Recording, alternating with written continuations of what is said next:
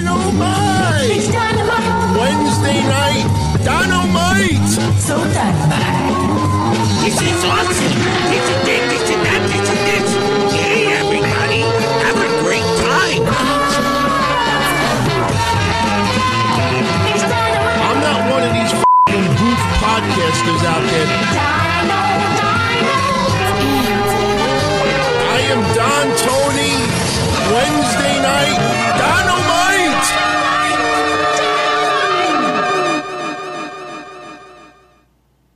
What's up, everybody? It's October 7th, 2020. I am back once again. New template, bigger video, and you know what? I'll give everybody a little bit of a sneak peek.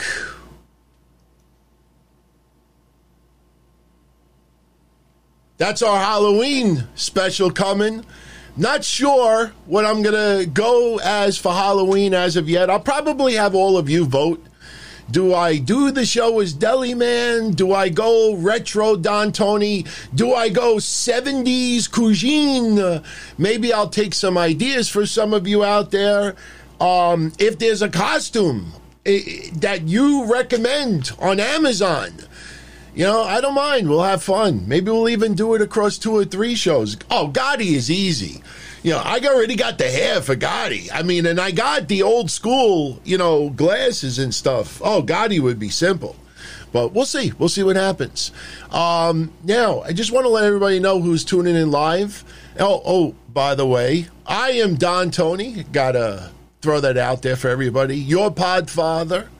Doing this since 97. People tell me that I should bring up the Podfather nickname a little bit more. Look, we just finished NXT. Interesting choice for a main event. We just finished the 30 Years of Jericho edition of AEW Dynamite. Interesting choice for a main event. We'll talk about both. We'll talk about some news. Unfortunately, you know, I actually could go as Paul Heyman too. I could do that too. But, you know, the problem is I could get the fake ponytail, but when I'm talking to you, I'm this way. I'd have to turn my head for you really to see it. But we'll see. We'll see. But unfortunately, tonight, we may have had a serious injury go down in NXT.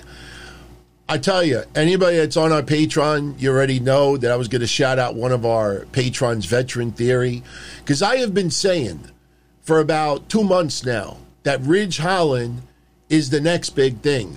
Reminds me so much of when Brock Lesnar first came into WWE many, many years ago. And he said to me, he goes, DT, yes, he's the next big thing. But he was spelling next as NXT instead of NEXT. And I thought that was so cool. I had a banner made up, you know, stop pushing Ridge Holland as the next big thing, but spelling NXT. Now it looks like he may have blown out his knee. I tell you, man, injuries don't occur that often in wrestling, but more times than not, the injuries occur especially for bigger guys, bulkier guys, for dumb moves that like give you an abrupt amount of weight. You know, it's just, you see a lot of these injuries to big guys. And when you see how it goes down, you say to yourself, was that really necessary? I mean, look, the injury could have happened anytime, anywhere. But, you know, Oney Lorcan catching him, and I don't know, man. I give these guys all the credit in the world for the craft that they do.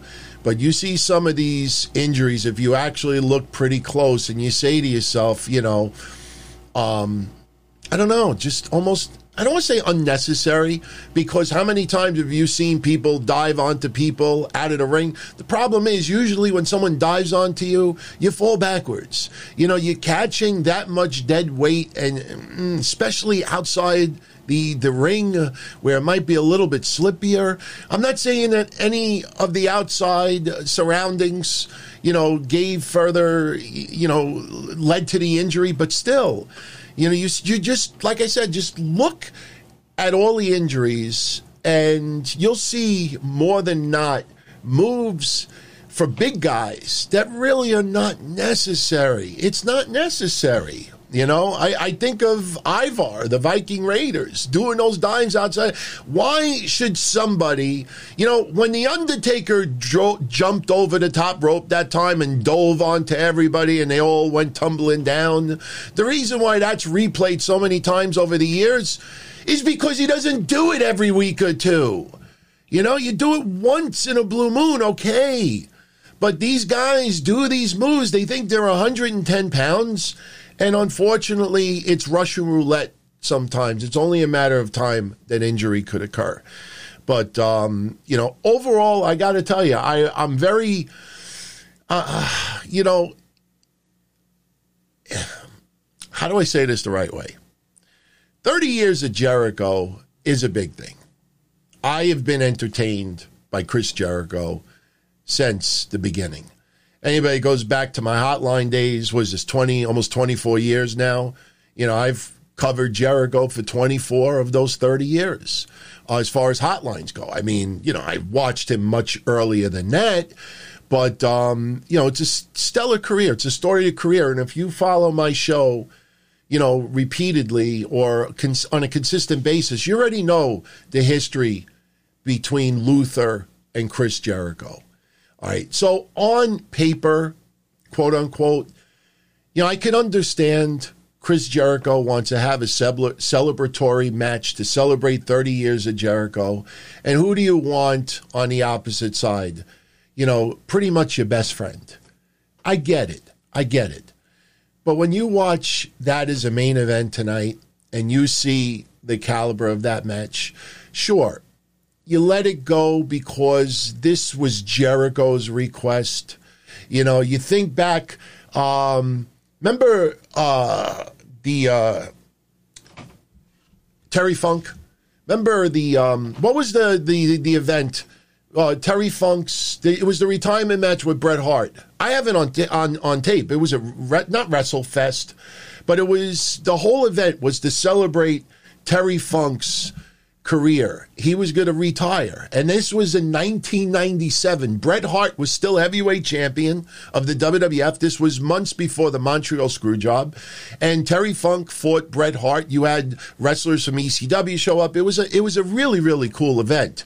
But, I remember where you had that guy, I can't remember his name right now. He died very recently. And, he wanted to be part of it. And, Terry's like, why don't you be part at WrestleFest? Yeah, I had WrestleFest kept going through my mind, but the thing is like, he wanted the referee, his friend to be part of it. And the guy got offended. Somebody's going to, Dennis Stamp, thank you, Lion. Sometimes I get brain cramps, especially when you have all this thoughts about two events that just went down and you don't want to forget points, because a lot of what I'm saying right now, I don't have it written down. But Dennis Stamp, he wanted to be part of it. He was close to Terry Funk, wanted the referee. The difference is that's a referee, all right? Serpentico, with all due respect, and I'm sorry if this sounds like me being a jerk a little bit. Maybe it's meant a little bit. But when you see guys and gals in wrestling that have been wrestling for a while now, and they still suck quite a bit, you see a pattern of more emotional tweets being posted. And it's like, how grateful they are for the opportunity, how much this means to them.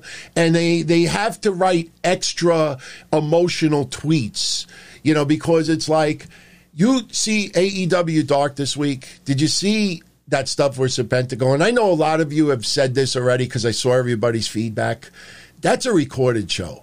It's not live.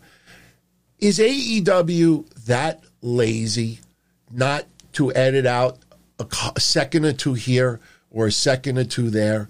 Just go watch the match with Serpentico and just look at that series.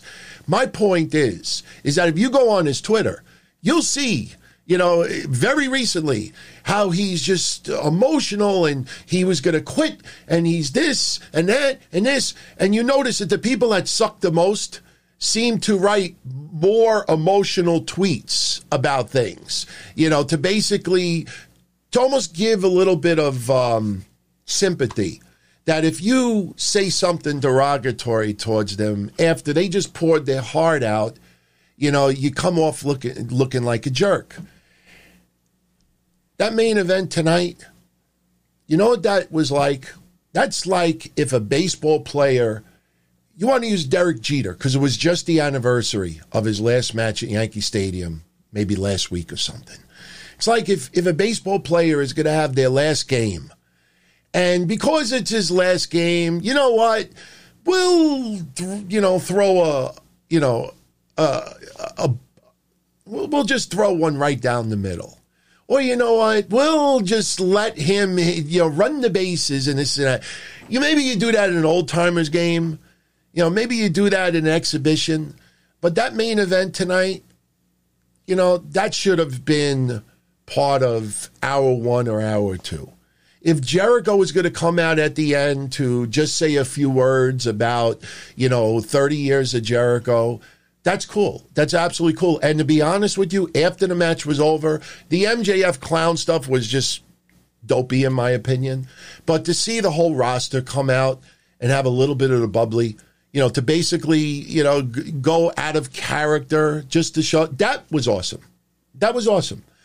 Because we remember when Ric Flair was almost gone from the WWF as far as in-ring. And after Raw went off the air, they did this whole really cool ceremony. And you had wrestlers, heel, babyface, coming out paying tribute. There's nothing wrong with doing that. Chris Jericho deserves all the love and appreciation, and I am a Jerichoholic. I brag still to this day that I have some of my old WCW Jericho shirts. Oh, by the way, a few people were asking, this is not actually has nothing to do with Jericho, but yeah, CSI, I can't stand idiots. Lots of idiots online. I ignore them now. We try to focus on the topics in hand. But that main event tonight, I know he wanted to be in the ring with his friend, but I don't know. I just thought it really fell flat. Now, few people think otherwise. Puffy89 loved AEW. Don't get me wrong. A lot of AEW I enjoyed tremendously. We'll talk about the dog collar match in a little bit. In fact, I could even throw it up there now. One thing that I love about AEW is that, and this is the interesting thing about it, that even though NXT nails the 50 and over demographic, AEW still pays homage to the people who brought, the wrestlers of today.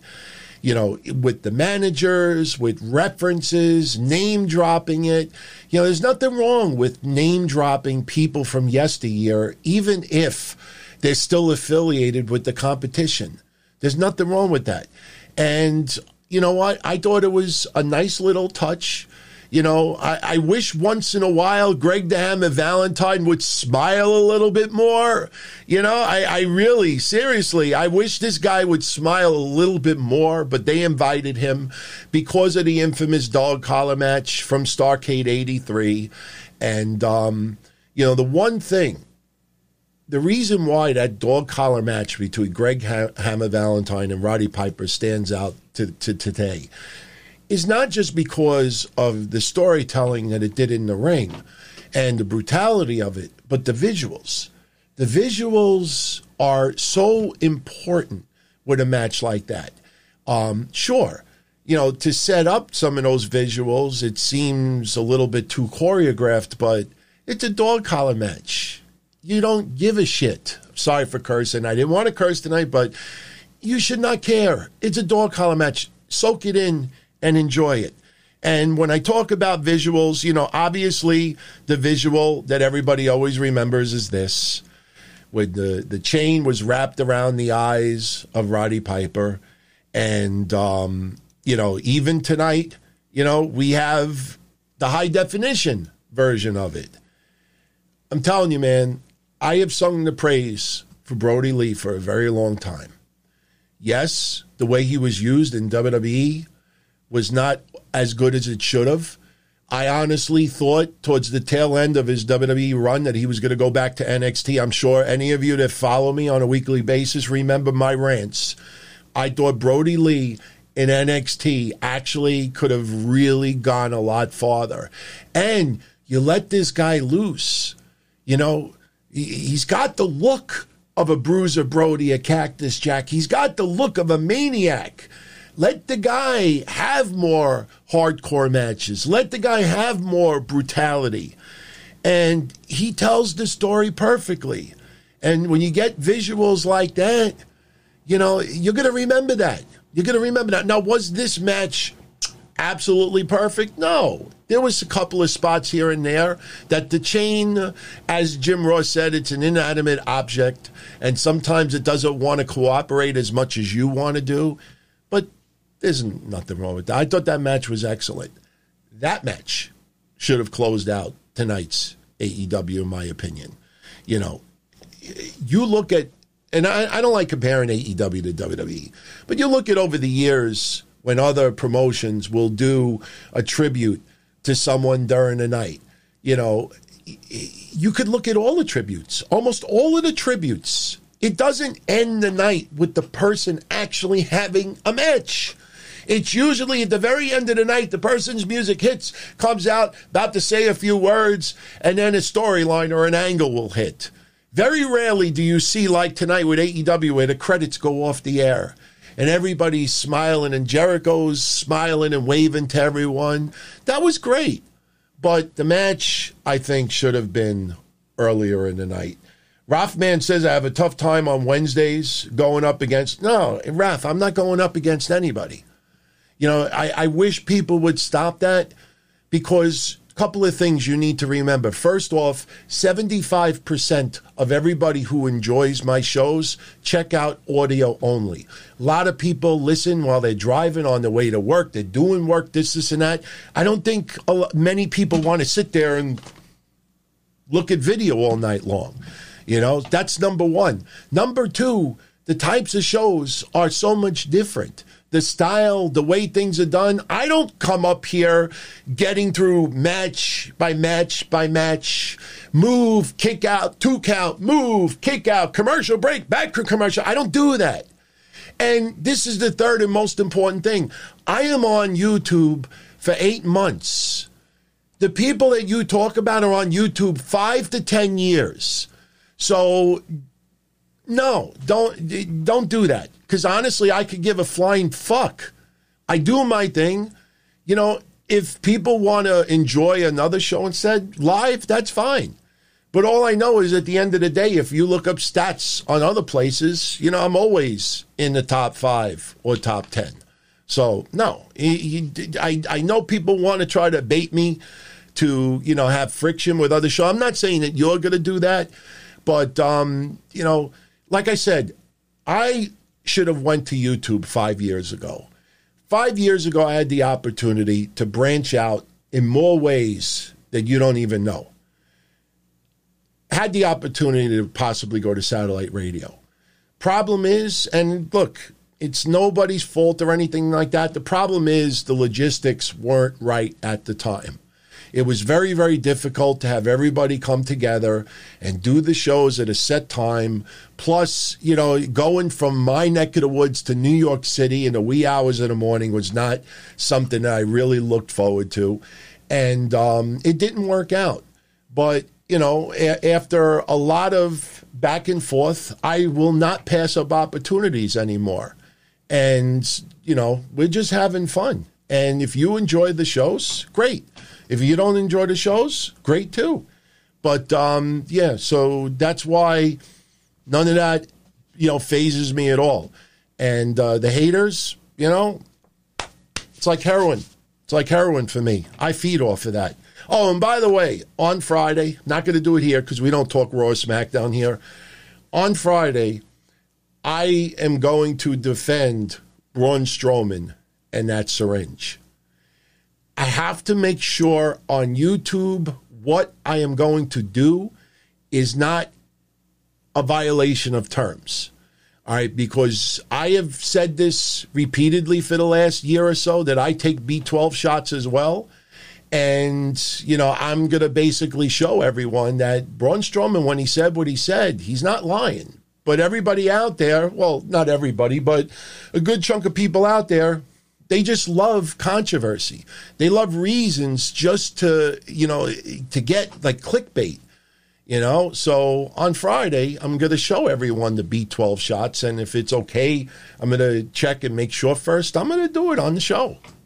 So anyway, with that said, let's get back to the shows today. Now, something else that we need to bring up immediately is Finn Balor. Now, if you are not aware of it already, that's a horrible zoomed in version. That's more like it. That is Finn Balor's actual X-ray. And as you can see, he has not only one, but two fractured areas of his jaw. That is something that does not heal in 2 weeks. I don't know if it's wired shut right now. I don't know what the deal is. I personally think, based on what I see and what I have researched, I don't think he needs to have it wired shut. I think they're just waiting for the swelling to go down, and then he is going to obviously address it. But the thing is what's going to be the future of the NXT Heavyweight Championship? Give me 1 second. Just to quote that hip-hop song, it's getting hot in here. Yeah, it's getting a little hot in here, so I got lights everywhere and stuff. But who knows what's going to happen? You see, like Karrion Kross, he won the title. He got injured substantially. The next day, he left it in the ring. They know what the deal is with Finn Balor and this injury. Now, it would really suck to have the second champion in a row to have to surrender the title because of injury. So, right now, and no, Ken, I don't think the NXT championship is a curse. It's when you're on that next level of, ability. And you know what? I'll say it like this also. Finn Balor was the NXT heavyweight champion before. This didn't happen. Nakamura was a two-time champion. Samoa Joe, Keith Lee. You could go down. Adam Cole. Look at Adam Cole's reign. Did they all have to surrender it because of injury? This just is an unfortunate circumstance that two champions in a row suffered injury. Kevin Owens. You could go down the list. Sami Zayn. I mean, Big E. There's so many names that you could bring up. And they didn't, for the most part, have to forfeit because of injury. So, no, it's not a curse. It's just bad luck. It really is. And, look, in Japan, when you see those type of physical matches in Japan, you do get a little bit more in the injury department because it is so stiff and so, just hands-on. It's more of just really just, you see some of the matches in Japan. And by the way, I thought that was really cool to see a few wrestlers from Japan tonight paying tribute to Jericho as well. Now, I'm just saying this as a joke. I would love to know how many of them were cameos, in the body. Because like I've said before, look, I don't laugh at it, but I get a kick out of podcasts out there that will pay a cameo and get someone famous to say, I love this show and this and that, and everybody should tune in and everything. And then what they do is they crop it. So they make you think that the person actually is like a gigantic fan of their show. But in actuality, that celebrity, whoever it is getting paid to say that. And they crop it out to make it look like that they're just sending a cell phone video, just giving you props. I don't think Ken Shamrock had to pay The Rock cameo fees to show some love in Impact Wrestling. And I'm saying that sincerely. So, I say this joking around. I don't think, and I'll say, I don't think anybody who paid tribute to Jericho tonight paid through a cameo. I will tell you that right now. Now, I made a list up, and I was writing them down as they appeared. I will admit that for maybe 2-3 minutes during the shows, I came in here to set everything up so we could go live immediately after.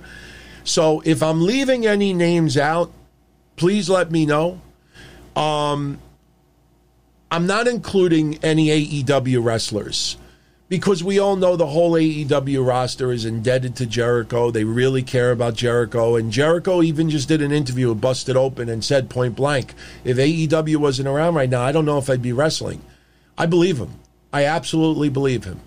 So, AEW is, even for those that don't like AEW, one thing you could say for certain, it invigorated Chris Jericho. Now, I know what a lot of you are going to say, well, when you paid that much and you get this much control and you get this, yeah, well, you know what? If that's what it takes, to keep someone or relight the fire, so what? Any single one of you out there would love that opportunity. That's why I always laughed when people rip Brock Lesnar.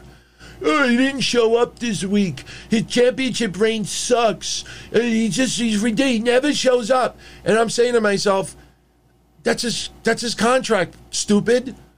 That's his contract. I mean, he doesn't show up, doesn't ever defend the title when he had it months at a time. And people actually thought that Brock Lesnar just didn't want to stay. That's his contract. That's WWE's fault, not Brock Lesnar's. And if any one of you out there was working for a company and the company said, look, we're going to pay you a ton of money and you only have to show up like once a month, maybe every 6 weeks, you don't really have to do much, right? You mean to tell me you're not going to do it? So, but anyway, if I'm missing any names from the non-AEW active roster, please let me know. You don't have to super chat it. I mean, I'm not that, hardcore about that. But Slash, Dennis Miller, Hiroshi Tanahashi, his father, Ted Irvine, Bully Ray, Shaq, Gene Simmons, Don Callis, Lars Ulrich, DDP, Lance Storm, Kevin Smith, Eli Roth, Gabriel Iglesias, Chavo Guerrero Jr., Steel Panther, Ultimo Dragon, and Paul Stanley. So if I'm leaving anybody out, please let me know. But I thought that was nice. I thought it was a nice touch, to see a lot of those names. You may, especially younger fans out there, may not even know who half of them are. They're all, friends with Jericho, and people are paying tribute. And I thought it was a really nice touch. Overall, I thought it was a fun show. Just, the main event, I like I said, I would have done it halfway through the show and just have Jericho come out at the end, say a few words, have the interaction with MJF, have the whole roster come out, and then it goes off the air. That's what I would have done. But I don't work for them, so I have no say, obviously. So now, next week is the anniversary show for AEW. 1 year on the air. And they already have confirmed for next week 3 big matches. There's other matches coming out as we speak, but they already have 3 advertised. They have Cody defending the TNT Championship. I think we all knew Cody was getting it back. Because if you remember when he lost. It was funny. I know everybody was on the Rocky IV kick. Anybody remember the night that Cody lost the title and got his ass kicked? I was on here with Mish. Does anybody remember what I referenced I thought was going to happen? Does anybody remember the movie that I brought up? I'll give you a hint. It was one of the Rocky movies. But if you want to, by all means, go back to that night. Check out Wednesday Night Don-O-Mite. I was on here with Mish, and I said, this feels like Rocky 2. Clubber Lang. You remember when Clubber Lang, like Rocky didn't take it seriously, and I brought up how he was in the gym, and Frank Stallone, he's doing his song, and, the girl kisses Rocky in the cheek, and Clubber Lang, Clubber Lang beat the crap out of Rocky. And then I said that Rocky's going to take it seriously, and he's going to win the belt back from Clubber Lang. No, Rocky 3. What am I saying? Rocky 2 is my favorite Rocky of all time. Oh, my God. The rematch with Apollo Creed. Adrian is in a coma. Oh, man. No, I'm sorry. My God. Slip of the tongue. Rocky 3. You know, even the Thunder Lips thing for charity with Hulk Hogan. But that's what I compared it to. It felt like that night, because Cody was leaving to do TV. Cody was leaving AEW for a few weeks to do TV.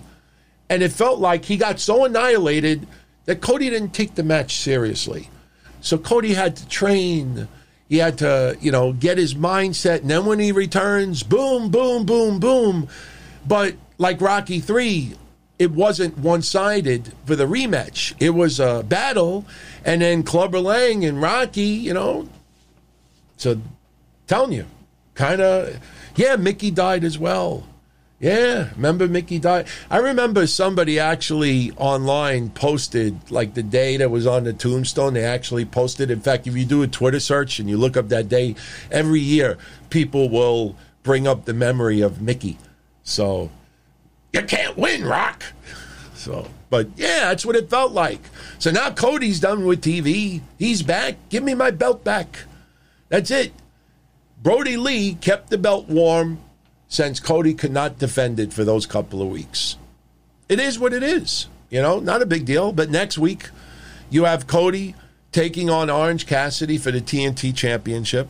Next week, you have Jon Moxley versus Lance Archer for the Heavyweight Championship.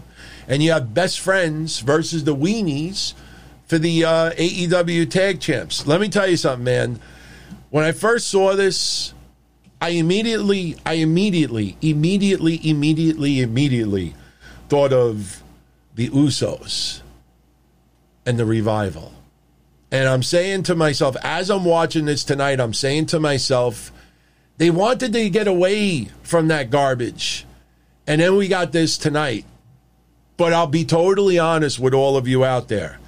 When I saw it on the shirts, I saw it on the shirt, and Best Friends are wearing it, I said, you know what? I think I'm going to have to pick up that shirt. So that shirt, I guarantee you that will be on sale. It will sell out.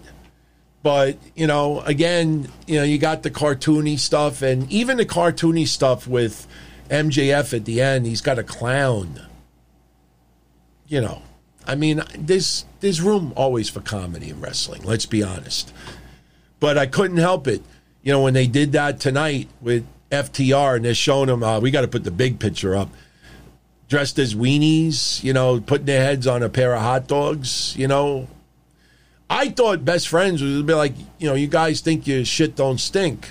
You know, you're like, you're hot dogging it all the time. But no, instead we had to go the 5-year-old route. You're weenies. You're a weenie. You're a weenie.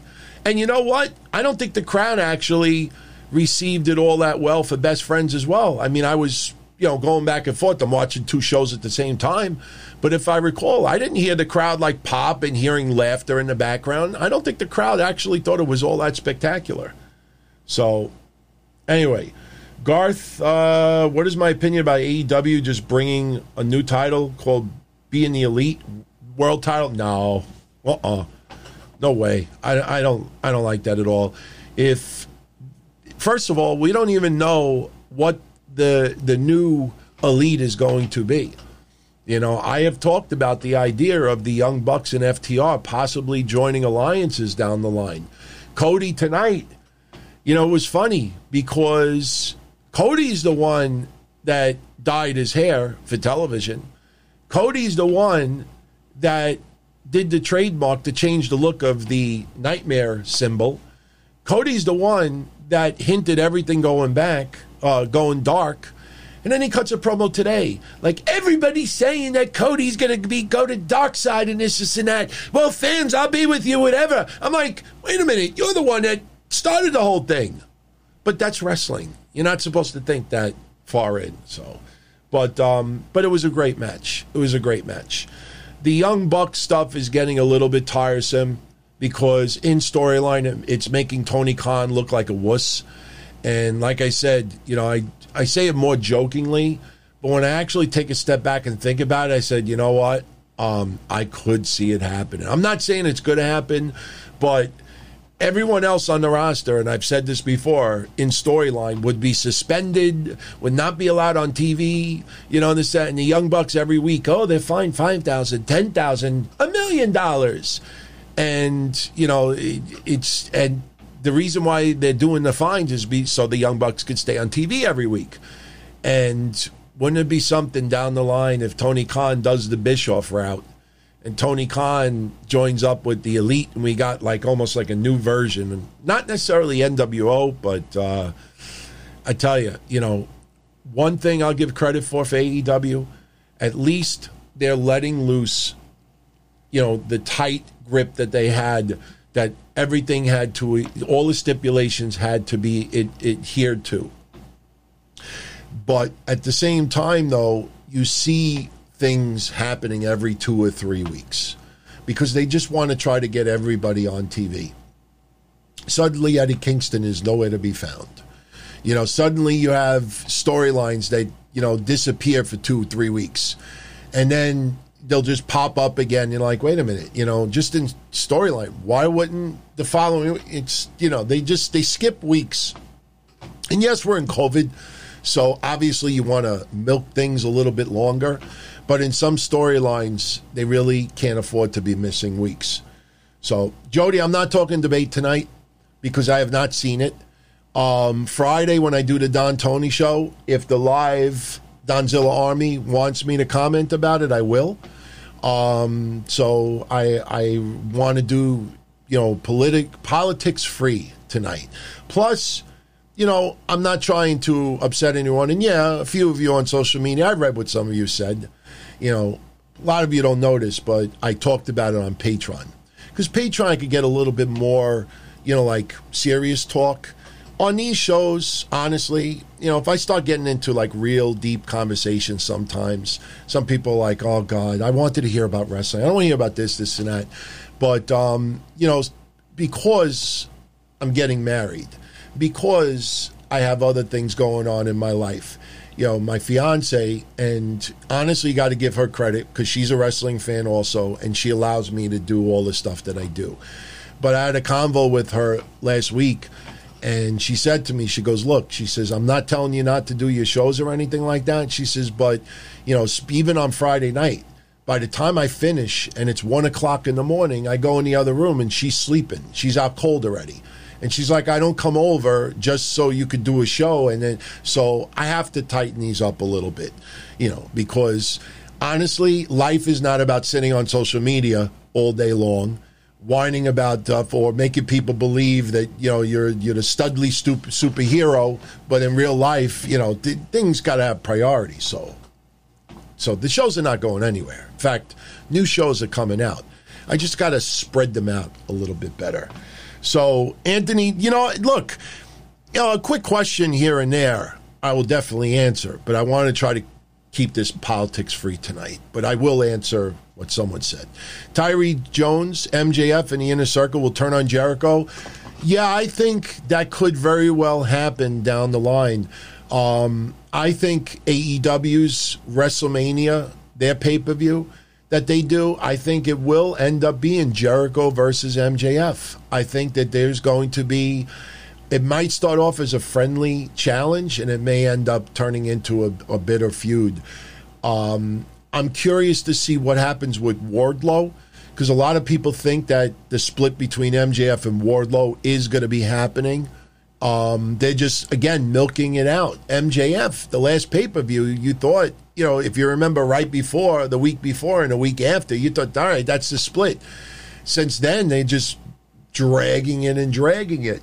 But, I personally, and I don't remember which show I said it, but I said very recently that it would not surprise me that we may, not in the same exact way, but we may see something happen to Sammy Guevara similar to what happened to Randy Orton in Evolution. Randy Orton was being groomed, not that type of groomed. Randy Orton was being groomed by Evolution. He was still very new, very young. And when it was ready that, Randy Orton was no longer a caterpillar. It was a caterpillar turns into a butterfly, that now he could spread his wings and expand. That's when they put him on Batista's shoulders, Triple H, thumbs down, and they beat the living shit out of Randy Orton. I think Sammy Guevara will end up having the same fate. I don't know how I feel about Sammy Guevara being a babyface at this point. He's great in his role. Don't need to change it. But I think down the line, Guevara probably would benefit getting, and you could already see if Guevara and Jericho have a match, you're going to see the build-up of all the poses with them next to each other. It could very well end up being Guevara versus Jericho next year, as the big money main event. But does Sammy need to become a world champion? It's too early. He's not ready to be a world champion yet. I even think AEW and Sammy Guevara himself would say right now, no. Look, you never know with anybody. And I always use this example. And and you don't have to answer this. But deep down inside, I think you'll admit it. And I've said this many times in the past. Kofi won the title. All right. If I would have told you 5 years before that, you know what, Kofi Kings's going to be WWE Heavyweight Champion one day, you probably would have said to me, no way. The New Day, Hall of Famers eventually, tag team champions, intercontinental absolutely, but WWE Heavyweight Champion, I don't think anybody really saw that coming. And that's not because of Kofi or Black or Small. It was just the way he was used. Sammy Guevara, yeah, well, you know what, Ben? Yeah, Sammy Guevara weighs $185, but there have also been other heavyweight champions that have been very small in the past as well. And just because Sammy Guevara is 185 now doesn't mean that he's not. Look, they exaggerated tonight, obviously, but didn't Jim Ross say that Cody gained 16 pounds for this match? The match against Brody when he lost the title was only a few weeks ago. 16 pounds? I mean, so Sammy Guevara, just because he's 185 now, doesn't mean he's going to be 185 in 2 or 3 years. Look at Rey Mysterio's weight in 1995 and look at his weight now. He's got to be about 20, 30 pounds heavier, at least. So you can't, I think right now, JR was interesting tonight, calling Ricky Starks Ricky Skaggs. I don't know if anybody picked up on that, but I think right now, I think Guevara, he's got a long way, but he's on the right path. He's absolutely on the right path. Is that how you pronounce your name? Why am I hopping up and down? AEW's main event belonged on WWE main event. Serpentico and Luther will bring in a low rating. Humpty Dumpty will be the fall of a. You know what? Look, I have explained the relationship between Luther and Chris Jericho multiple times. I have no problem somebody who has had an absolute stellar Hall of Fame career, 30 years, still, entertaining fans. And if he has a request, I'd like to wrestle my best friend. I have no problem with that. I could let it go on one episode of Dynamite. They put it this way, there's not going to be the rise and fall of Dynamite or AEW, and even if AEW does crash and burn, which I don't think it will, but even if it did, and WWE bought the rights 10 years from now, 5 years from now, 20 years, whatever it is, they bought the rights, and then they did the rise and fall of AEW. I don't think tonight's match with Luther and Serpentico would be your Mick Foley winning the world title and Shivani giving it away moment, or the finger poke of doom. Tonight's match, it was, to me, a bad decision to close out the show like that. But you know what? It's only 1 week. AEW does not have a habit of doing stuff like that. I let it go. I really do. And Luther is not going to be getting any type of big push or anything like that. They gave him a bone. Big deal. That's what I have to say about it. Now, the politics question. Anthony Diaz, just say yes or no. Am I voting for Trump? I actually answered this on Patreon over the weekend because they got into the political mood, the live friends. Right now, as it stands, I am voting for nobody. I turn the TV off. I will watch the debate that happened tonight, but I turn the TV off. And when I see what has happened in our country with the racial tension on both sides, when I see, moronic decisions by police departments that after everything that's gone on for the last 10 years, they still don't have body cams that would answer and stop a lot of the bullshit that's going on in this country. When I see so many people, whether it's protesters or people on South Beach, not taking this virus seriously and getting sick and getting sick and getting sick. When I see our own government, because they think that they're shielded from the outside world, that they could all hang out and not have masks, and then 20 people in the government get coronavirus. When I see my fiance, who has been out of work since March and never got unemployment, even though she applied and had them call. She did everything right, and she didn't get it, and she can't get somebody on the phone. When I see, even on Amazon right now, a thing of Lysol, which something like this, I don't want to start messing up my computer, but something like this, somebody could still sell it for $40. When I see that even right now, I love this shit. Gerolstein, I love drinking sparkling mineral water. I usually buy it for like $1.79 a bottle. Now you go on Amazon, it's $3.30 a bottle. All right, Pellegrino water, which is cheap. It's usually $1 a bottle. Now, for some reason, 12 bottles is $40.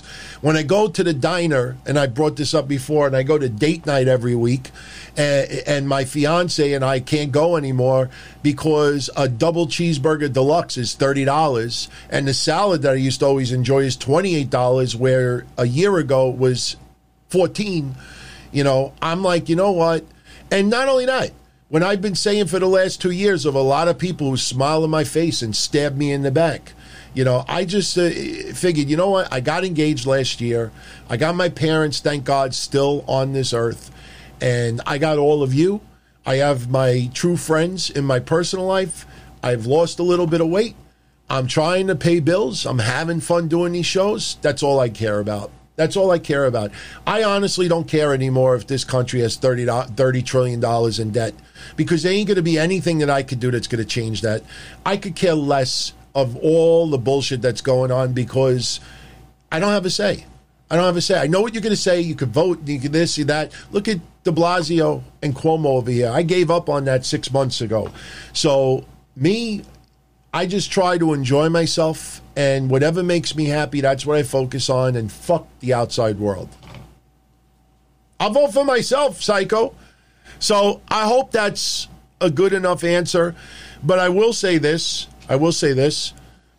I think this election comes down to two things more than anything else. Obviously, the virus, but I think it also comes down to if Trump died, if Joe Biden died, who would you prefer to be president?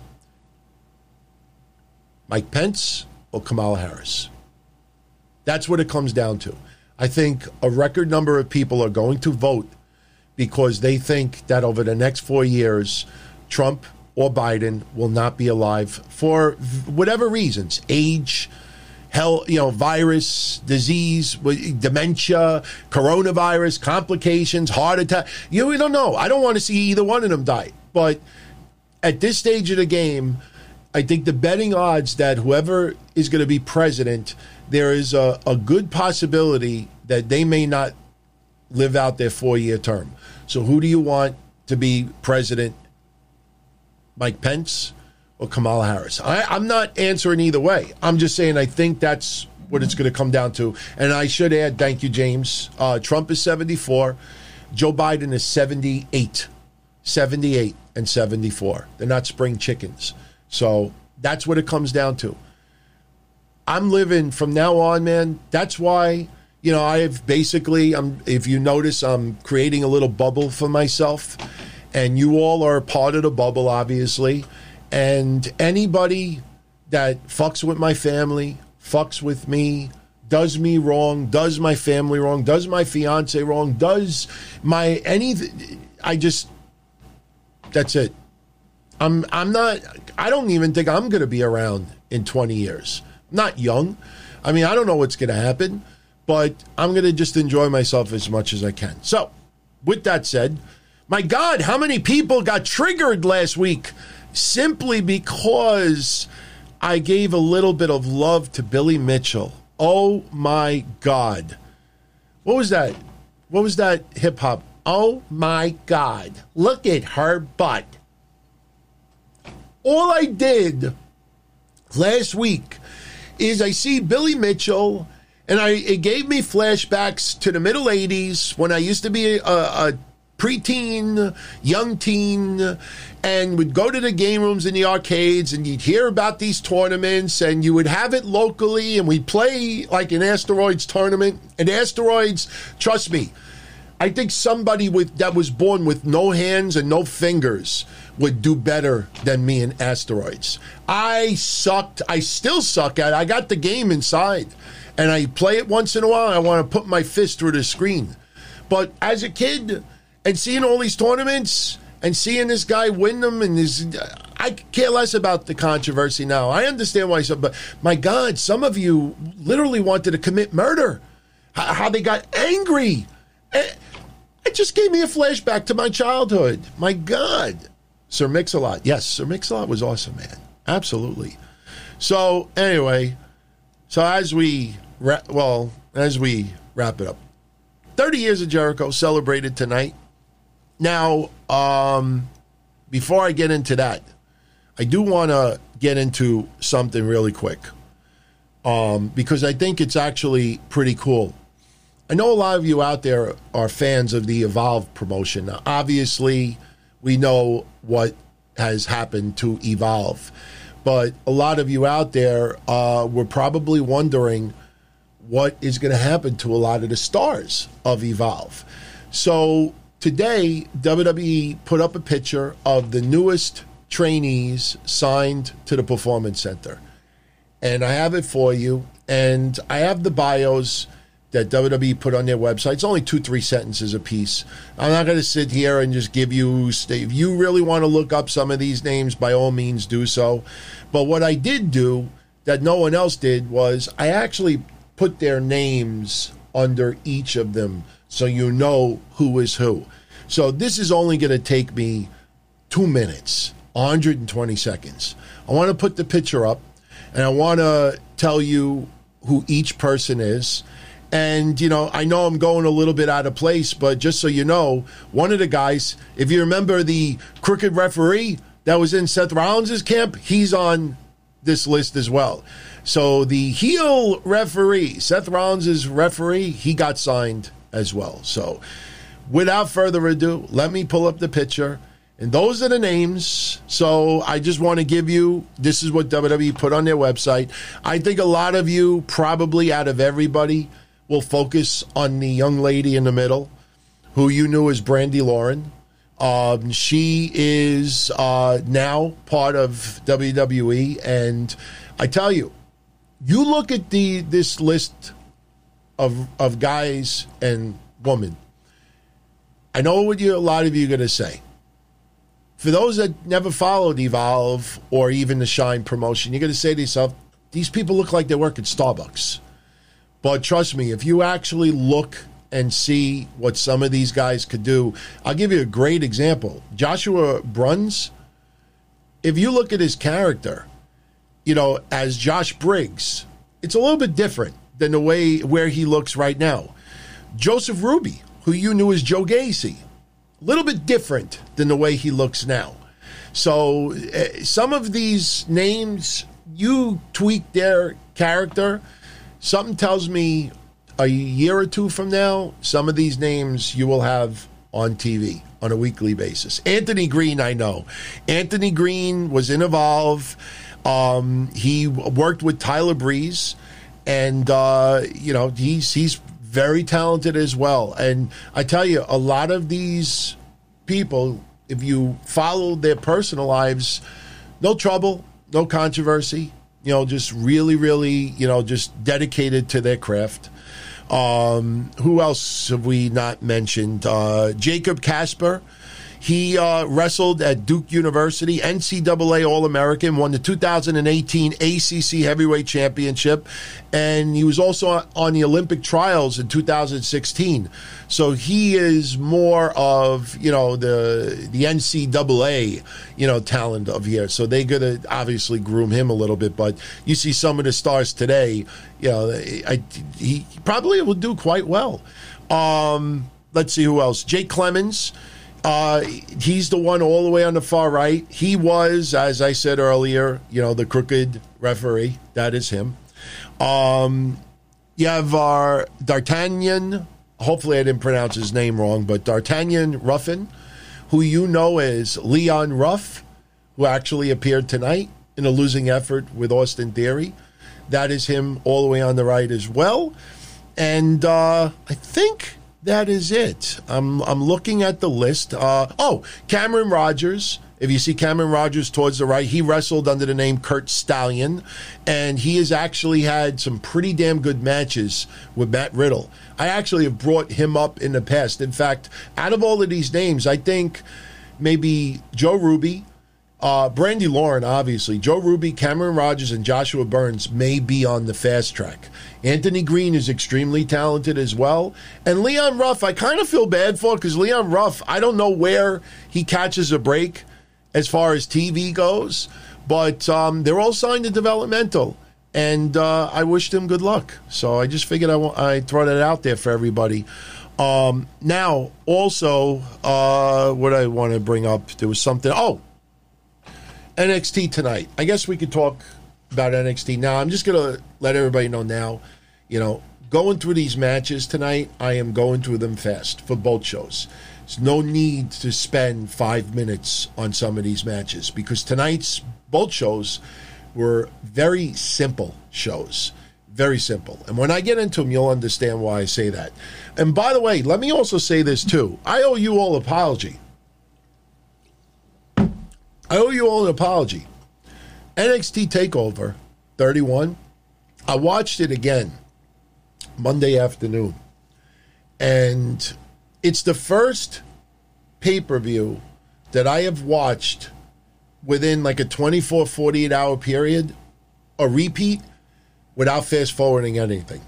Like even WrestleManias, when I rewatched it again, like I would skim through some of the matches I really was not all that interested in. I watched it again. And I tell you, the more I saw Kushida dressed as Michael J. Fox, the more I flashed back to 1985 as a teenager going to see Back to the Future. And I have talked about this with Emi Sakura. I've talked about this with some other Japanese talents that come to the United States. That's why I separate myself from the goofs, even though I do act like a goof once in a while myself. But a lot of people don't understand that, especially in Japanese wrestling, a lot of wrestlers will pay homage to people in entertainment that really affected them over the years. And I remember when Emi Sakura, dressed up as Queen, the group Queen. She paid tribute to the group. She paid tribute. And other wrestlers have done it also. And I remember when you see some Japanese talent come out and they're dressed, in very cartoonish, and people would make fun of them. And I'm like, you don't understand the culture and why they do that. Yeah, Freddie Mercury. Yes, Freddie Mercury. I thought it was great. And you know what I loved too? I loved that AEW allowed them to cosplay. I mean, I know what you're going to say. Well, why would they say no? Well, you'd be surprised. So the more I saw Kushida, and again, I understand, and I mentioned this Monday, I understand that Velveteen Dream was playing Doc Brown. But the way I was talking only about his hair on Sunday, the way he did his hair was 1,000 times more like Don King than Doc Brown. I will say that I don't think Velveteen Dream should have cosplayed either, because the storyline, Kushida beat the balls out of him, and he wanted to beat the balls out of Kushida. So if I want to destroy my opponent, I don't think I would be on Amazon saying, he's going to dress as Michael J. Fox. I'm going to dress as Doc Brown and show him up. No, I just want to beat the balls out of the person. But I saw Kushida tonight come out in his match against Tommaso Ciampa and just soaking in the Back to the Future outfit with the jeans and everything else. And my God, Eddie Van Halen, we paid tribute last night to him, Mish and myself. And he was a wrestling fan too. And, I remember when you had Michael J. Fox in Back to the Future when he did Johnny Be Good. And when he did the guitar solo, always made me think more of Eddie Van Halen than anybody else. But, when I watched NXT TakeOver again, and I noticed 3/4 in that I didn't skip through anything. It was a real fun pay-per-view to watch, and it was manageable. It was a very manageable 2.5 hours, and I talked about Eddie Van Halen yesterday on Patreon for about 20 minutes, 30 minutes. I think I blew people away as far as my involvement with music and enjoyment and everything. And hey, Friday, look, you join me Friday here live. We'll do it from 10:05 to midnight. Definitely get a cut. When it strikes midnight, I'm out of here. But if you guys want me to talk a little bit more about Eddie Van Halen, like I said, you dictate where the shows go. So Friday, we'll get into it. But tonight, we had Kushida take on Tommaso Ciampa. And you see the formula that NXT does every week. I mean, we pretty much see it every week now. And I've brought this up at least a half a dozen times over the last 2 or 3 months. They always open up with a match that goes into the second and possibly even the third quarter, but usually up to the second quarter of the night. Very long. Later on in the night, they'll have another match that feels like it went a little bit too long. And then the main event goes long. That's what they do.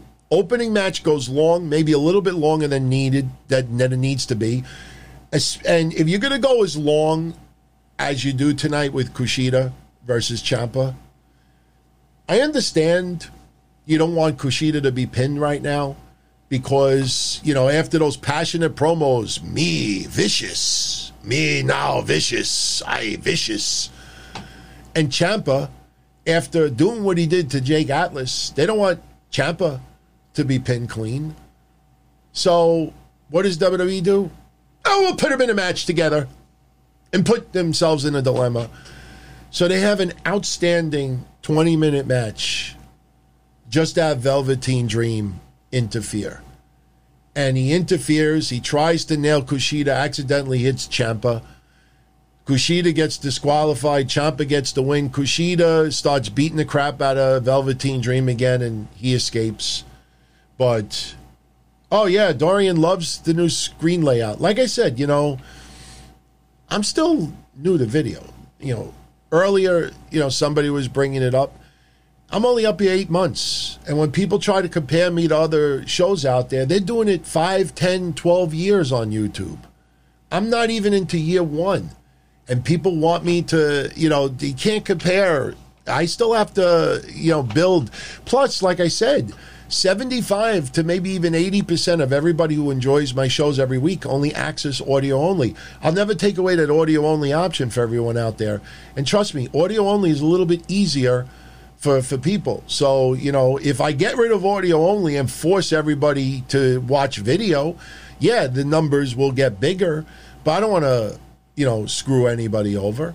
So, as we go along, the video layout will be different. The number one thing, and this is why I always say leave feedback.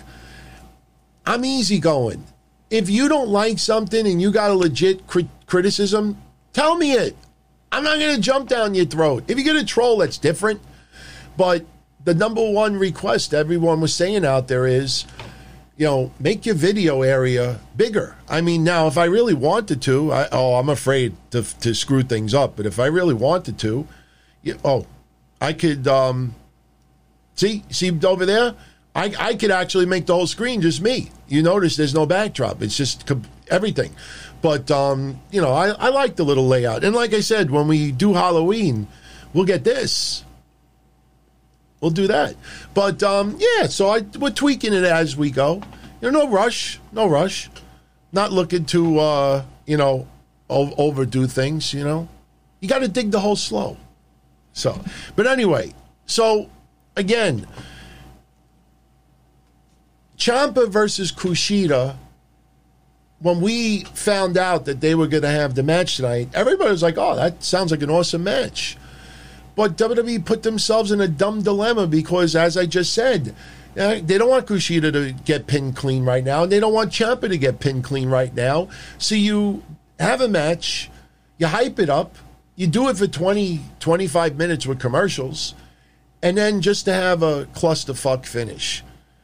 And I'll tell you, once again, the NXT layout right now is the best out of all the WWE programming. I mentioned it on Monday. In case you didn't check out Monday's show, there was some actual fans there today. Some fans who have been on the I don't know, it's not a guest book, but they have purchased tickets. I don't know if they do like a seasonal but my point is that mostly everybody who was there tonight were there by invitation. These are people who have been to WWE events before, are from the neighborhood, and WWE sent out a very small number of invitations to people locally if they wanted to come tonight. And they did the testing similar to the idea I said about 2 weeks ago. Remember when I said that they should have the parking lot? And you go through the first tent and you get tested, you stay in your car, and then you go further, and then 10, 15 minutes later, they have the results from the rapid test, and if you're clear, go on through, and you could go in the building. Now, what WWE did tonight, I don't know if you noticed it, is they set up pods.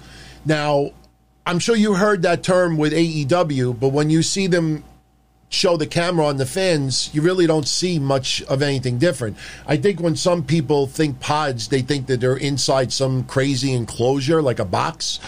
What WWE did is that if somebody was invited to appear tonight and they were coming with their family, let's say a family of 4, what they would do is they would set up the area for the 4, and then there would be like a barricade on the left and a barricade on the right. That would force those 4 people to stay within the confines of that area. Like they couldn't run to the rampway like that moron did with Moxley that time, tried to give him a high five and he got tackled by security. But Benjamin, they looked like they were right next to each other. Yeah, that's true. The barricade, how they did it was this. Let's say you had 2 seats, all right? They had two enough room for 2 people, standing room, I should also add, no chairs, enough for 2 people, but they also had the divider. But on the floor, on the middle of the divider, there was also an outside part. So you couldn't lean over the divider you really can't see it right here, but this is the top of my monitor. Now let's say I'm in my pod right now and I'm a single guy, and on the next pod there's some hot chick over there. I couldn't lean over the pod hey baby, how do you like NXT tonight? You want to go for coffee after?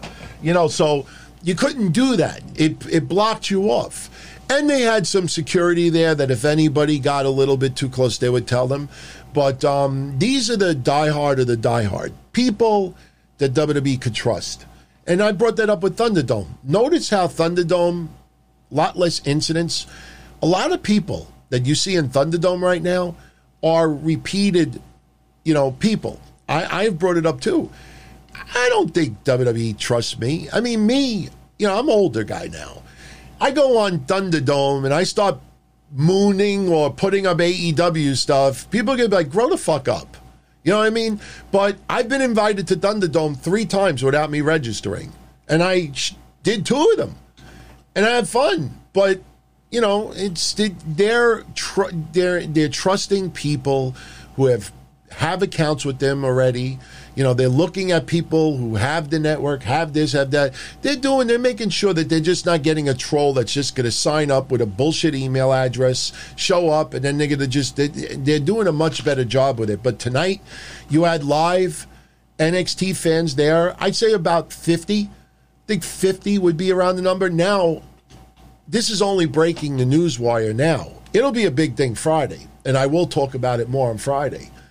DeSantis in Florida is now allowing stadiums to go back 100% crowd. 100%. So when I said last week that Vince McMahon is going to reward Ron DeSantis for throwing the lifeline and letting them continue doing business in Florida, even though everything else was shut down, they're not going Hollywood next year. They're going Florida for WrestleMania. WrestleMania will be in that stadium that they had booked for this year. And it's going to be a big story.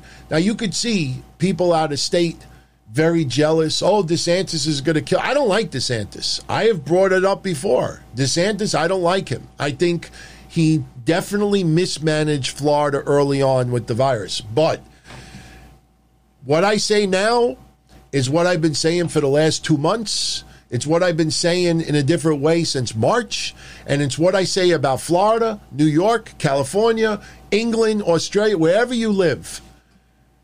No governor is killing anybody. No mayor is killing anybody, all right? If someone gets sick going to a game, a football game, or going to WrestleMania, they go and they get some. First of all, by the time next year, hopefully the vaccine will be out. But what this comes down to right now is individual responsibility. Every time somebody throws in my face that, oh, DeSantis is going to kill, and I don't like him. But when people throw in my face, oh, DeSantis is letting everybody go back to like football games, there's going to be so many people sick. Well, guess what? Individual responsibility. Me, if I'm afraid of catching the virus, I ain't going to a fucking game with 50,000 people around. If I feel comfortable and I wear a mask and wear gloves and wear a shield and sanitize this and that, sure, there's a chance I may still get it. Nobody forced me to go to the football game. Nobody forced me to go to the beach. Nobody forced me to go to NXT. Nobody forced me to go to AEW. Nobody forced me to go to WrestleMania. It's individual responsibility. If there's an event and it's a bad neighborhood and I got a 2020 Mercedes that's $100,000 and like here's a true story. Actually, here's a great story. Wrestling. Yonkers, New York. True story. Anybody still talks to Grim Reaper? I know a lot of you know him, Jay Lover, wrestlers. They'll tell you the story. They'll tell you it's 100% true. About 15 years ago, me, Jay Lover, and Grim Reaper drove to Yonkers.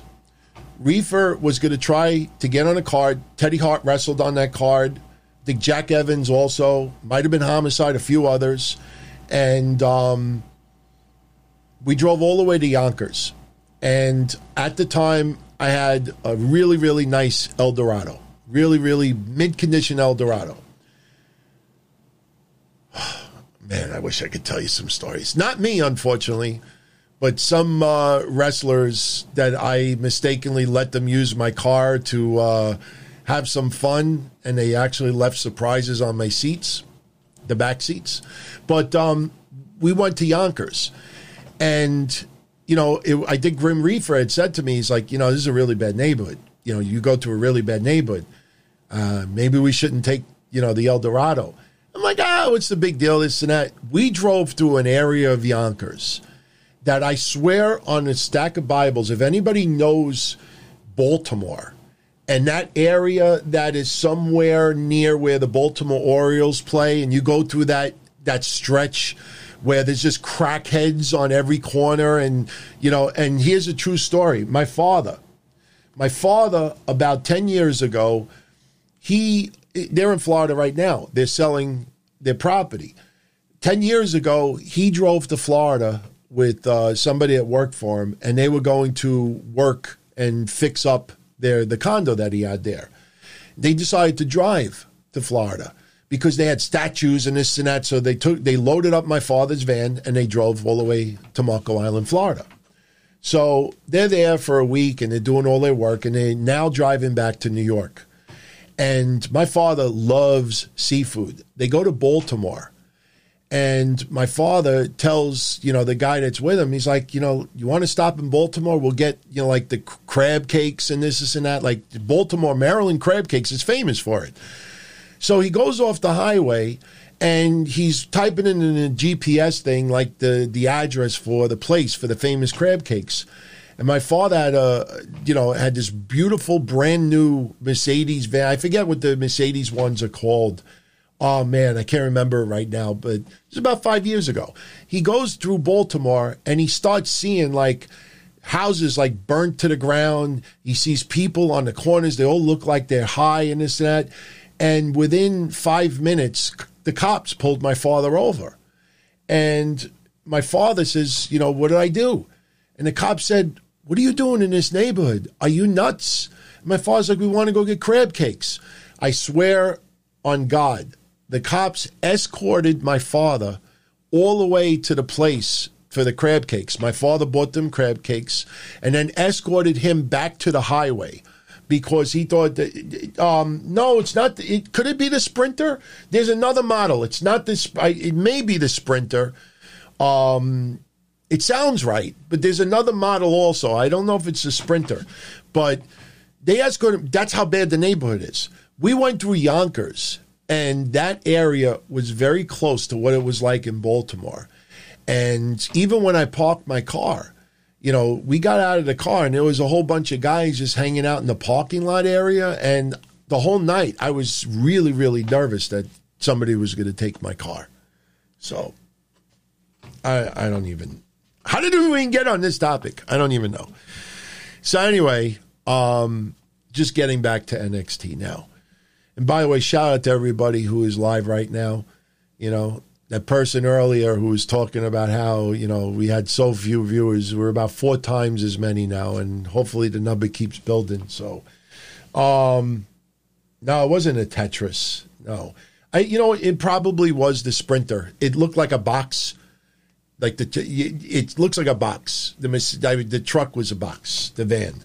So, thank you, VJ, for the kind words. They escorted him. What did I say? Escorted him? Escorted him.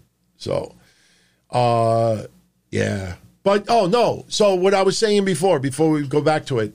So the point is, my point about bringing up Yonkers is that if something would have happened in my car that night, it was my choice to go to a wrestling event in a horrible neighborhood. I worked an event for Mr. Big in Spanish Harlem.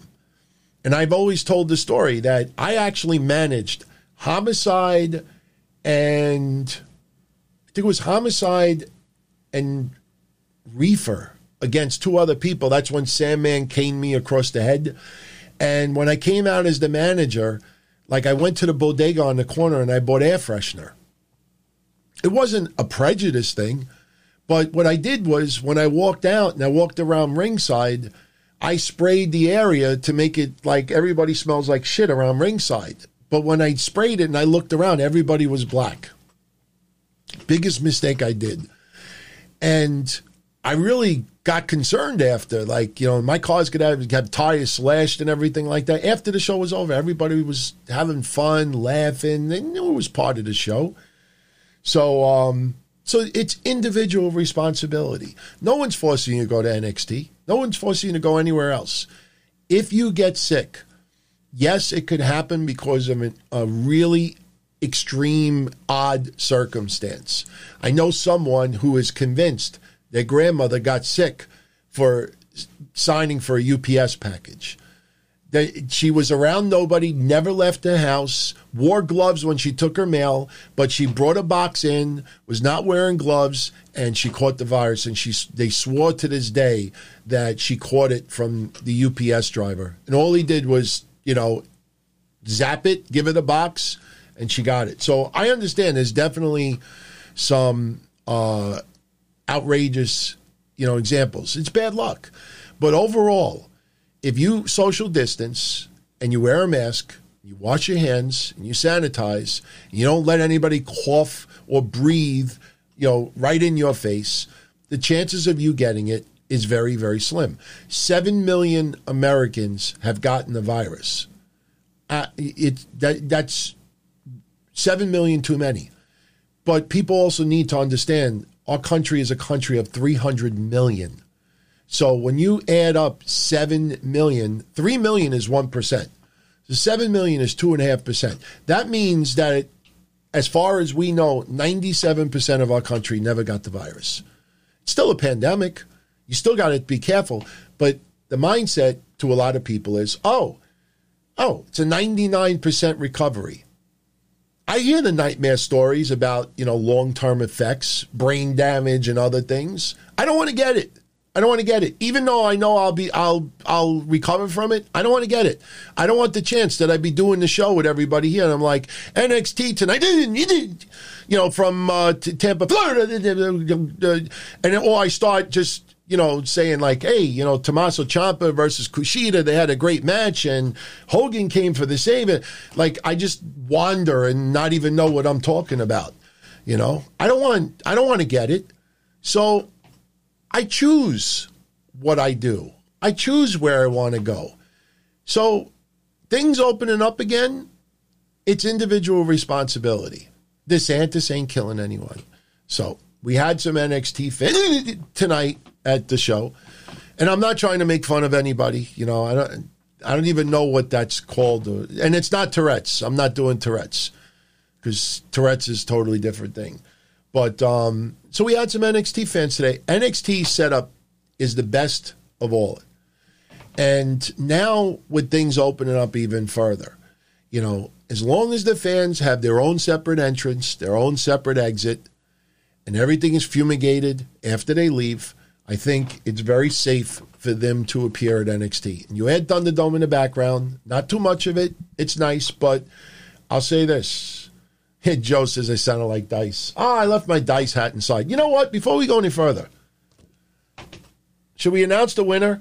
Since we're talking about Ciampa, this is from the takeover match between Ciampa and Karrion Kross. As you can see, it is from WWE. All right, there we go. See?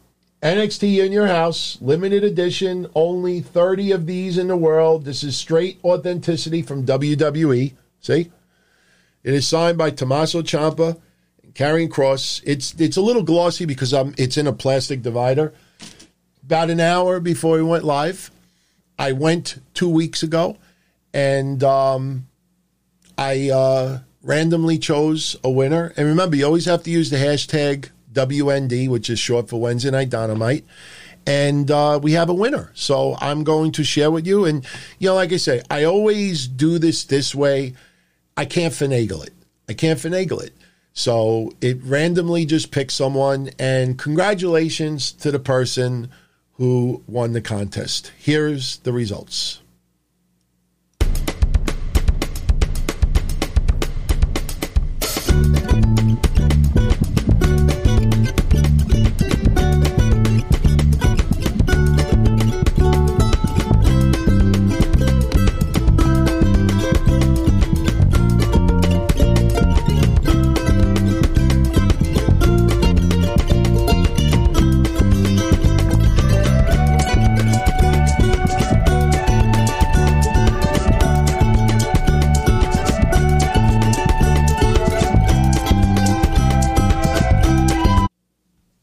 Congratulations to Gooch, whatever his name is.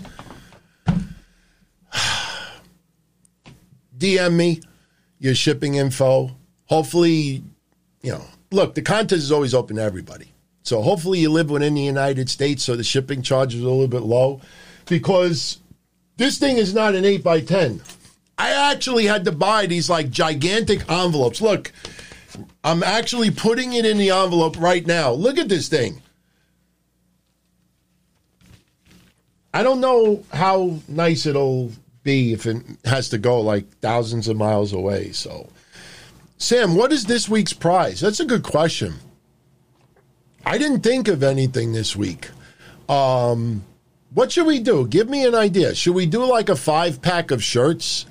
Like you could choose 5 shirts. You could choose any wrestling promotion, any podcaster. It could be AEW. I know they're coming out with the hot dog shirt. You know, maybe you want this, you know? So maybe we'll do that. Let's do that then. All right? Yeah, it sounds good. So this is how we play. We're keeping it simple. Now, just so you know, I think I'm going to do this Friday. If not Friday, I may even do it next week. We're going to do a Who Am I contest. And it's going to have to do with NXT or AEW. I mean, I know we did one before. I think it was Martel, whatever his name is, Matt Martel. But, yeah, we'll do 5-pack of shirts. You know, you could choose any wrestling promotion. You could choose WWE if you want. There's a lot of nice shirts out there. There's some really cool. The other day, somebody asked for a Io Shirai shirt. There was a really, really nice one that's out. AEW's come out with some really good ones. They even have one for breast cancer awareness that's actually pretty nice also. So here's the format. Very simple. Did tonight's show in the comments section on YouTube. Write whatever you want. All right.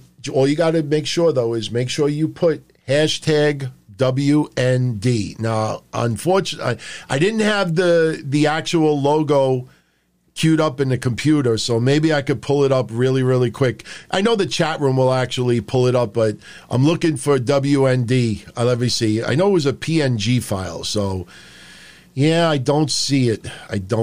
But I mean, look, let's be honest. You all aren't stupid. Well, you know, the hashtag symbol, you just put hashtag WND. I'm still looking. I don't see it. I had it in my computer also. You know what it is? I've been taking all the photos because they pile up quickly, and I've been putting them in different areas. So, yeah, I don't have it here, but, you know, some people are putting the hashtag right now. In fact, you know what? Right now in the chat, I'm putting it hashtag WND. Just like Psycho wrote, just like I wrote. In the comment section, yes, the comment section, not the chat area, because in 2 weeks, I will run the program, and the program will look for somebody random in the comment section, and they'll win the 5 shirts. So, yeah, so that's the deal. So, very simple. Hashtag WND, write whatever you want. That guy wanted to give people X-Lax, and he won the prize. Go figure. So, anyway. So, Kushida loses to Ciampa. The feud with Velveteen Dream continues. And it was a great match, and I hated the way it ended. There was so many other ways. I personally would not have done Kushida versus Ciampa in the first place. How come Jake Atlas didn't come out and try to get revenge on Ciampa? You know, it was just, I didn't like it because you knew there was going to be a BS finish in it. So now Ember Moon comes out. Now, for those that don't know, WWE was advertising all day long that Ember Moon was going to open up NXT. The last minute, they changed it. I don't know if it's because, I'll tell you the truth, I'm not saying this to be a jerk. Will Hobbs definitely has a bright future. Will Hobbs tonight showed he is not on the level of Brian Cage. Not even close.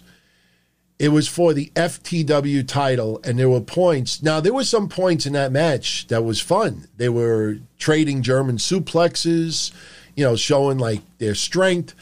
But there was one point where Will Hobbs got Brian Cage in the corner, and you could actually see Brian Cage telling Will Hobbs, you know, what to do. And Will Hobbs was like, he looked confused. He does, like, a forearm.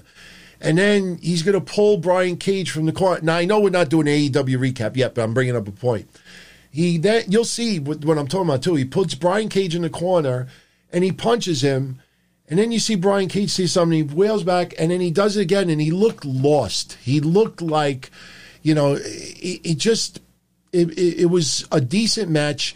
But I personally think, just an opinion, but I think that WWE expected AEW to open up with maybe Cody and Brody Lee, or a bigger match. Yes, the FTW title, Cage and Hobbs, is a big match, but I think WWE expected a different match to open up. And once they found out, because, they do have people that do, talk. Once they found out that they were opening up with Brian Cage and Will Hobbs, I think WWE said, you know what? We don't have to have Ember Moon go against that. We'll have Kushida and Ciampa instead. Could have also been the opposite, too. I mean, they could have thought that, wow, Ember Moon may have a tough competition on the opposite side, so we'll do a match and then bring her out. But, Cage was calling spots. Look, I mean, Will Hobbs is not bad. It's just, he's getting an opportunity, and that is nice to see. Getting a title shot, and that's another thing. We'll talk about that later with Taz and offer him the job. I'm sick of people offering people jobs in cliques. It's just too much of that all of a sudden. And think about it for a minute. People offering people to join the Dark Order. People offering people to be part of the Hurt Business. People to join Team Taz. Everybody wants people to join a faction now. It's getting old quickly. So Ember Moon comes out there, and, she's talking about how, she had her 14-month hiatus, and, she's back. And she sees that a lot of things changed in NXT. And she talked about how she got on a motorcycle and drove, long roads, miles and miles. But she says that no one could walk over all over her anymore. No one could tell her what to do. And she says, what did she say? Mama wants gold. I think something like Mama wants gold. I wrote it down. Where is it? I could have sworn that I wrote it down. Yeah. Well, anyway. Oh, yeah. Mama wants some gold, baby. Mama wants some gold. She gets interrupted by Io Shirai.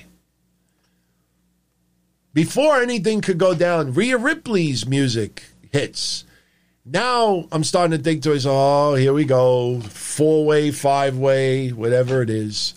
But Rhea Ripley's music hits. And Rhea Ripley's talking about how Ember Moon, she thinks she deserves a title shot.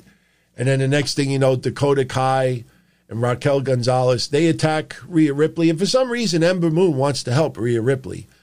And she does. She helps chase away Gonzalez and Kai. And then William Regal, stop. You want to fight so much. All right, tonight it's going to be 2-on-2. That's the main event. And I'm like, with all due respect, again, it once again feels like the women were put in the main event because they wanted to put women in the main event. I'm sorry for saying it like that, but this was what? Reward for Ember Moon that she's back, so we're going to put her in the main event. I'm just telling you how, as I saw it. You look at the Thunderdome crowd during that main event. Just look at it. Look at the crowd when Ciampa versus Kushida was going on. They were animated, thumbs down. This is way before Velveteen Dream came out. And they were all... And by the end of the night, they were just there like this. Most of them. I will say this. I don't know what you would have put in its place as the main event. Because NXT tonight was not very strong on paper. I hate using that phrase, but, there's a reason why. Look at the preview. Look at the preview I did for tonight's show. Look at that. Only one match I put. We had no idea. And again, lazy once again. They don't put the names. They don't put nothing. WWE's been doing that now for 5 straight weeks. I don't know who in their mindset thinks it's smart. They do it on the TV. And they do it right before the match starts. But all week when they hype it up, they won't put the graphics. Oh, this person's going to face this person. Just imagine the Gauntlet Eliminator match. And for a whole week, they had 5 heads on the screen and didn't even tell you what type of match it was going to be. You have the face-off You have the face-off with Finn Balor, Kyle O'Reilly, and Shawn Michaels moderating it. And all it is Shawn Michaels in the middle with his goofy face. And you have Kyle O'Reilly and Finn Balor looking at each other. You couldn't tell if it was a face-off or maybe they were going to wrestle and Shawn was going to be the special guest.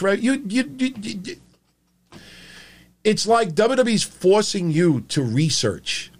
And I think that is lazy. I think that is absolutely lazy. So anyway, we now have the tag match later on, and William Regal tells us it's the main event. Okay, fine. So we then get a skit, a lot of segments today, and that's another thing WWE has been doing too. When you watch the 2-hour show, it feels like a lot of the roster was on, but there's so many backstage segments that the people who were there live or on Thunderdome, I mean, they're not treated to very many matches. You know, the Undisputed Era backstage segment, Gargano and Candice LeRae, you know, outside the arena. A lot of it. You know, I mean, we had a few that led to matches. Case in point, Drake Maverick and Killian Dane, the newest Odd Couple tag team, which I like it. I've talked about it a couple of weeks ago. It's comedy. I find it funny that Killian Dane is using Drake Maverick as a weapon, basically powerbombed him onto one of the members of Everrise tonight, and they got the win. And they're playing this cheesy 80s music, and it's like the Odd Couple. And, you know, it's comedy, but, you know, I don't mind it. But, again, I know Tyler Breeze is not cleared to wrestle right now, but what happened to the number one contenders for the tag titles? That's a mess. Just a lot of mess. Yeah, Killian Dane definitely needs a shave, but that's the whole beauty behind it. You know, he looks like I don't want to say a slob, but he looks disheveled. He looks rough, grizzled, you know, so kind of different from Drake Maverick. Adam Cole, he's backstage with the Undisputed Era. Cole says that he's got broken ribs and Ridge Holland is a dead man. Ridge Holland shows up in a Mercedes. They ask him, you know, about his actions, and the storyline is that somebody paid Ridge Holland to take out Adam Cole. And I know a lot of you out there are starting to think that maybe a member of the Undisputed Era was behind it. Don't know. But all I know is that things are thrown into disarray right now because we don't know what happened to Ridge Holland today. So, as I said, Drake Maverick and Killian Dane beat Everrise. Basically, as I said, Killian Dane picked up Drake Maverick and powerbombed him onto Chase Parker.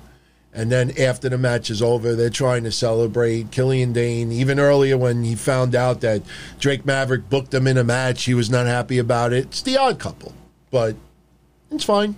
It's fine. No, I don't think Adam Cole is mid-card right now. I think they're just trying to even the field a little bit. He had a record run. He had an awesome run. So, you know, what do you do with him now? I mean, they're not bringing him to the main roster, it apparently seems. I know some of you asked earlier about the draft. On Monday, I got into several draft ideas with Mish. On the TakeOver recap, I talked about a few people I think should go to the main brand. I'm not sure if they're going to put Gargano and LeRae on the main brand because they're kind of teasing, you know, the storyline now, you know, with the TV and everything that happened earlier. Hopefully we'll have some good news that Ridge Holland is not, hopefully he didn't blow out his knee. That's our biggest hope right now. He didn't blow out his knee. You know, when he had the match early with Danny Burch, beat him very soundly, and after he beat him, started beating him further. Oney Lorcan comes out. Oney Lorcan actually getting, you know, quite a bit of offense on Ridge Holland. You almost felt like, okay, this is going to set up their match next week. But then, while Ridge Holland was outside the ring, Oney Lorcan dives onto him. Ridge Holland catches him, and his leg buckled. And it looked scary. They put him on a stretcher. They went to commercial. When they came back, he gave the thumbs up. Everybody gave him a round of applause. even though he's a heel, like he still had that brief, reality, emotion, being straight up and gave everybody the thumbs up, which was good to see. But, right now we got to hold our breath because that guy, I've said it on this show repeatedly, just reminds me so much of a young Brock Lesnar, and that's a good thing. So anyway, the vignette, like I said, many vignettes tonight. Gargano and LeRae, they're walking their dog. They go back to the house, and there's a giant high-definition television, because you remember the last TV that broke. Austin Theory beating Leon Ruff. And after the match is over, Austin Theory saying that he's the future of NXT. He repeats himself. Then Dexter Lumis comes out. Next thing you know, we have an impromptu match. And here is, once again, as we say, the formula, the blueprint that WWE does every week with NXT. Here is your second match that goes way too long. Dexter Lumis has been my favorite NXT star for a while now. Originally it was Keith Lee, and he replaced it. But Dexter Lumis was injured, so we didn't get that much of him. I don't like how they tweaked his music, but maybe it'll grow on me a little bit. But that match went way too long. Way too long. Dexter Lumis ultimately gets the win. And, Cameron Grimes nails him. And when they showed the replay, it looked kind of stupid because Dexter Lumis is just standing there watching it, waiting for it, taking it like here it comes. But so Dexter Lumis and Cameron Grimes are going to have a little bit of a feud, which, we'll see. Cameron Grimes has grown on me a little bit. I think a little bit more of an attitude, not laughing all the time, might actually help him. But, yeah, I'm not feeling what they did with the music with Dexter Lumis. It didn't need to be tweaked at all.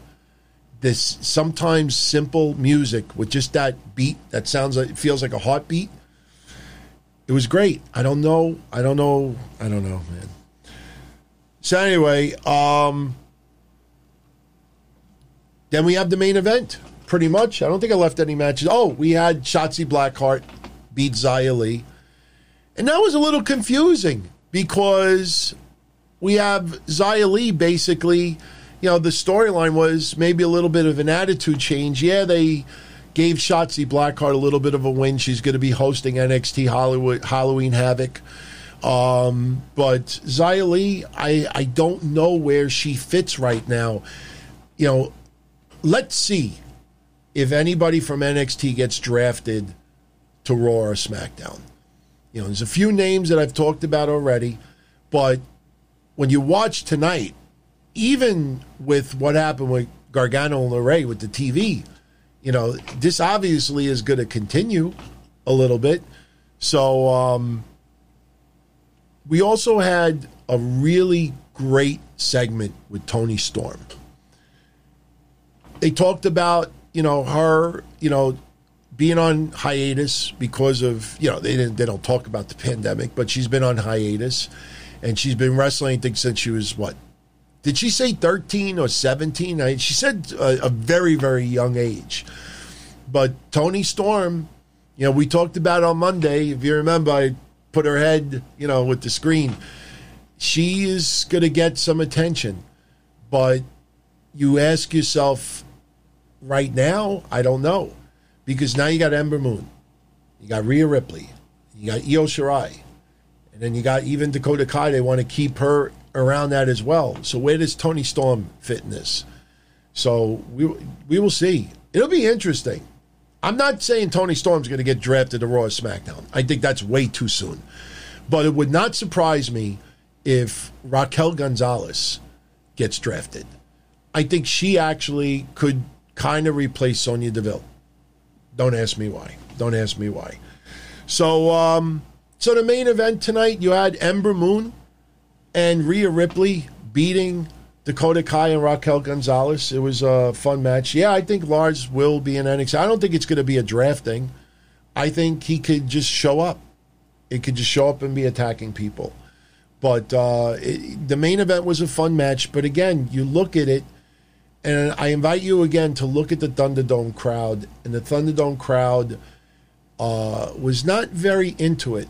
But when you look at the matches, like it's from NXT, it was very, very flat. Very flat. It almost felt like because AEW was hyping 30 years of Jericho, that they knew that they weren't going to pop a rating. And that's a shame because they just had an awesome takeover. Yes, Balor's injured. Yes, Kyle O'Reilly is all bumped and bruised. But even if they weren't, I don't think they would have been wrestling tonight. So it just felt like, and look, I like Ember Moon. She did excellent in NXT. But when we get into the quarter-hour ratings, probably Friday, it's going to be really interesting to see what kind of rating she gets. Does Ember Moon suddenly equal big-time ratings? I don't know. I mean, Sasha got 900,000, and everybody thought that was incredible, unbelievable. Just to have Ricky Starks and Darby Allin get over 1 million last week. So if Sasha gets 900,000, what does Ember Moon get?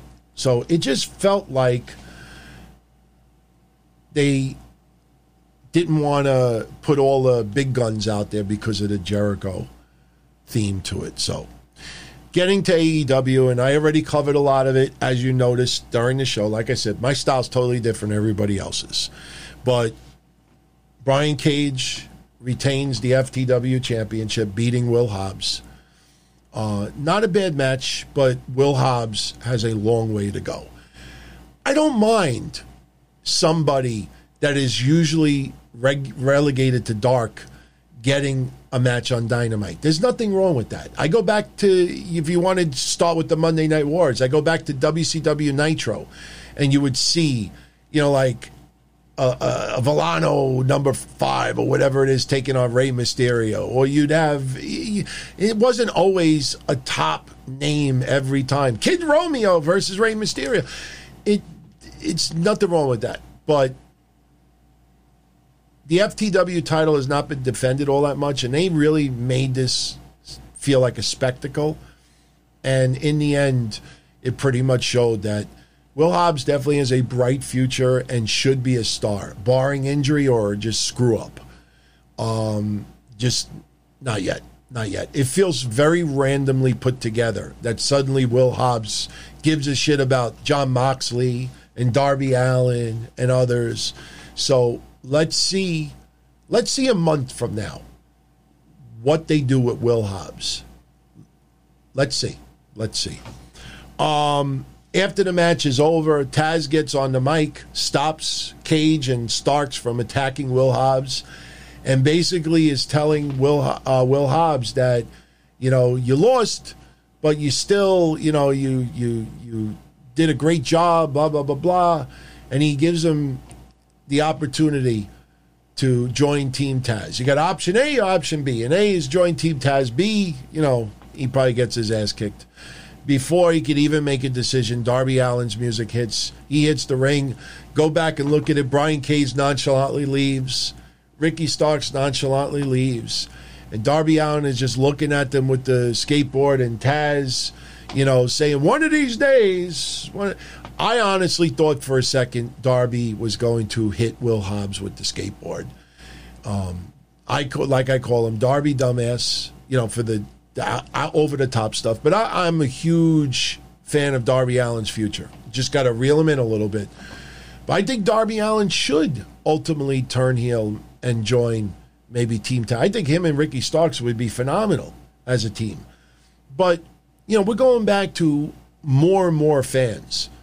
So Darby Allin is a fan favorite. But I think down the line, or you know what? Yeah, Sam. Maybe Hobbs turns on Darby Allin. It's not a bad idea. But, yeah, Austin, when they do the over-the-top stuff, like he jumps off the bridge and jumps off a mountain, and I'm exaggerating with that one, that's where Darby Allin turns into Darby Dumbass. Because that's where you run into, this guy. I told you, the two people I fear the worst of a bad injury, and don't get me wrong, Ridge Holland's injury was bad. Karrion Kross's injury was bad. Finn Balor's, we don't know how long he's going to be out. But, I mean scary bad. I mean scary where you think somebody's career is on the line. Shotzi Blackheart and Darby Allin. It's just, I got really nervous feelings about both. Shotzi, all those bad bumps, she's falling backwards on her back, and it's too arched, and she lands on her neck. I just hope to God one day she doesn't straight down. So all you got to do is reel in Darby Allin a little bit. Everybody knows, he's out there and he's different, and some people have said he's almost like Raven-esque, with his, being by himself and all that. But some of the over-the-top stunts are not needed. It's not needed. So Lance Archer promo, setting up his match with Moxley next week. Moxley promo as well. It was good. I actually liked Archer's promo really well because he talked about Moxley tearing the house down in New Japan Pro Wrestling. That's another thing I like about AEW. AEW is not afraid to let people know that there are other promotions out there. Even Kenny Omega cutting promo earlier and kind of like hinting about the G1 climax when he talked about being in tournaments before. The AEW is confident that if people know about New Japan, they're suddenly not going to stop watching AEW just for New Japan. I like that they do that. FTR beating TH2, the Hybrid 2. Did not like that match at all. Funny in the back, the Young Bucks, they're not only looking at the monitor, but they look like dogs. When a dog does something wrong and you're scolding the dog and the dog is looking the other way, and you're yelling at the dog and the dog's like just looking like reluctantly. That's what the Young Bucks look. Look at the fucking screen. They're like standing sideways like this. And then they super kick the cameraman. No, seriously, right? Go back and look at them. Then they can't look at this. They have to be like reluctantly like this.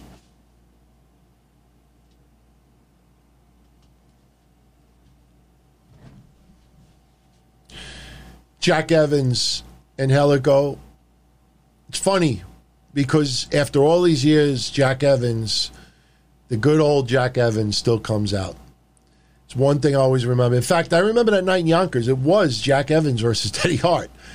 And they just went into business for themselves. Like, they had to do these over-the-top things, almost like to impress the ladies. That I remember a lot of us thought that they were doing this, like, it didn't even feel like a match. It just felt like they were just doing all these over-the-top insane stunts just to impress the women around ringside. Jack Evans tonight, hitting spots and doing crazy stuff, almost like, hey, look what I can do, and then missing. It just a very, very sloppy match. But I will tell you, I'm enjoying FTR more and more. Little things, paying tribute to the Brainbusters that a lot of people would not even realize. The way they both enter the ring at the very same time, Arn Anderson, Tully Blanchard. The way they would hold the ropes to let Tully Blanchard in the ring, Bobby Heenan. They do a lot of little nuances that are straight retro brainbusters. FTR, I'm telling you, man, I know this sounds nuts, but I've been saying it for a few times now. I think FTR might have been the best. I think AEW in the COVID era, they may have used the FTR, have probably adapted the best out of anybody. Seriously. I mean, don't get me wrong. Some wrestlers have killed it. I'm not comparing them to Cody and everything, but FTR was a team. I don't think anybody out there thought that they would fit in this nicely in the world of the flippy flips and all this other stuff. I'm enjoying them. If you're not a fan, they don't connect with you. I totally respect that. Not everybody is going to connect with everybody, but FTR really showing me, they're showing everyone that it could be a tag team facing them that have a ground game, or it could be Private Party, could be High Flyer, could be this, and they adapt very, very well. They adapt very, very well because they don't do high spots. And the fact that they're getting this, much attention and working so well without having to do high spots, that's awesome. That's awesome. I like the Power and Glory finish. I like a lot of the old school. I mean, but just the overall aspect of them, it is very retro, but it's also, they don't have to tell you that it's retro. They just do it. And they're doing it in 2020 where it doesn't look boring or it doesn't look out of place. They have adapted very, very well. The comedy segments with the Usos was not very good. And again, I invite you to go back and look tonight. Even though I'm probably going to pick up this shirt, I don't think the crowd really received it all that well. Because, of Best Friends, Orange Cassidy is the one who was over the most. But Best Friends, I really don't connect much with Best Friends. I mean, their war with Santana and Ortiz, which have disappeared, as far as in-ring, they had an awesome war. That back parking lot brawl was awesome. Maybe top 5 in my matches this year in AEW, favorites. But I'm still not feeling Best Friends. Like, if they never showed up on Dynamite ever again, I would not say even a couple of months from now, like, where's Best Friends? Like, it's just me. It's just me. So, Cody winning back the TNT Championship, we talked about it earlier. Once again, very, very cool that they brought Greg the Hammer Valentine. Look, he's been doing this for decades. He never looks happy. Once in a while, you'll see him on social media or a little video here or there or a screenshot. And he's got a little hint of a smile. But, they brought Greg Valentine, and obviously because of this infamous match from 1983, it just an awesome match from Starrcade. And once again, we called it the day Cody lost the title. It felt like Cody was going to lose it, a la Rocky III. He was going to TV. He was going to find himself, and then he was going to come back and challenge Clubber Lang and win the title back. And that's what we got tonight. But they beat the crap out of each other. Still trying to figure out why Brody Lee got busted open originally. They said because of the pile driver through the table. If you look at that pile driver spot, it looked like Cody got the worst of it because like Brody Lee's butt just like landed on Cody's face. But that was a flat-out brawl. That was a flat-out brawl. And with matches like that, the visual is what you always remember. And that spot right there, that visual is what will always remain with me as far as this dog collar match went. It was phenomenal. Absolutely loved it. And you know what? God bless Greg Valentine for looking good. He looks healthy. He looks good. Again, he looks like he's never having a good time, but that's how he's always been for years. I've heard nothing but nice things about that guy. I know people who have met him at conventions. I've been at a couple of conventions, and for some reason, I just never went up to the guy and just thank him for being part of my entertainment in yesteryear. I'm not going to lie. Back in the day, I was never like if I had signs when I was a kid, you'd never have me make a sign and say, I paid to see Greg Valentine. But he was a nice compliment to the roster. Definitely enjoyed it. That match tonight was excellent. After the match was over, like I said, Cody cut in that promo that, people are saying he's going to go dark and this and that. I'm doing it for the fans and, a little over the top, but fans enjoyed it. Cody having a phenomenal entrance with all the pyro and everything else. I mean, they are spending bucks for Cody entrances, but hey, he's the one working I don't want to say working the hardest behind the scenes because a lot of people are working hard, but that guy is working his ass off. So they want to reward him with a little extra pyro. So be it. So be it.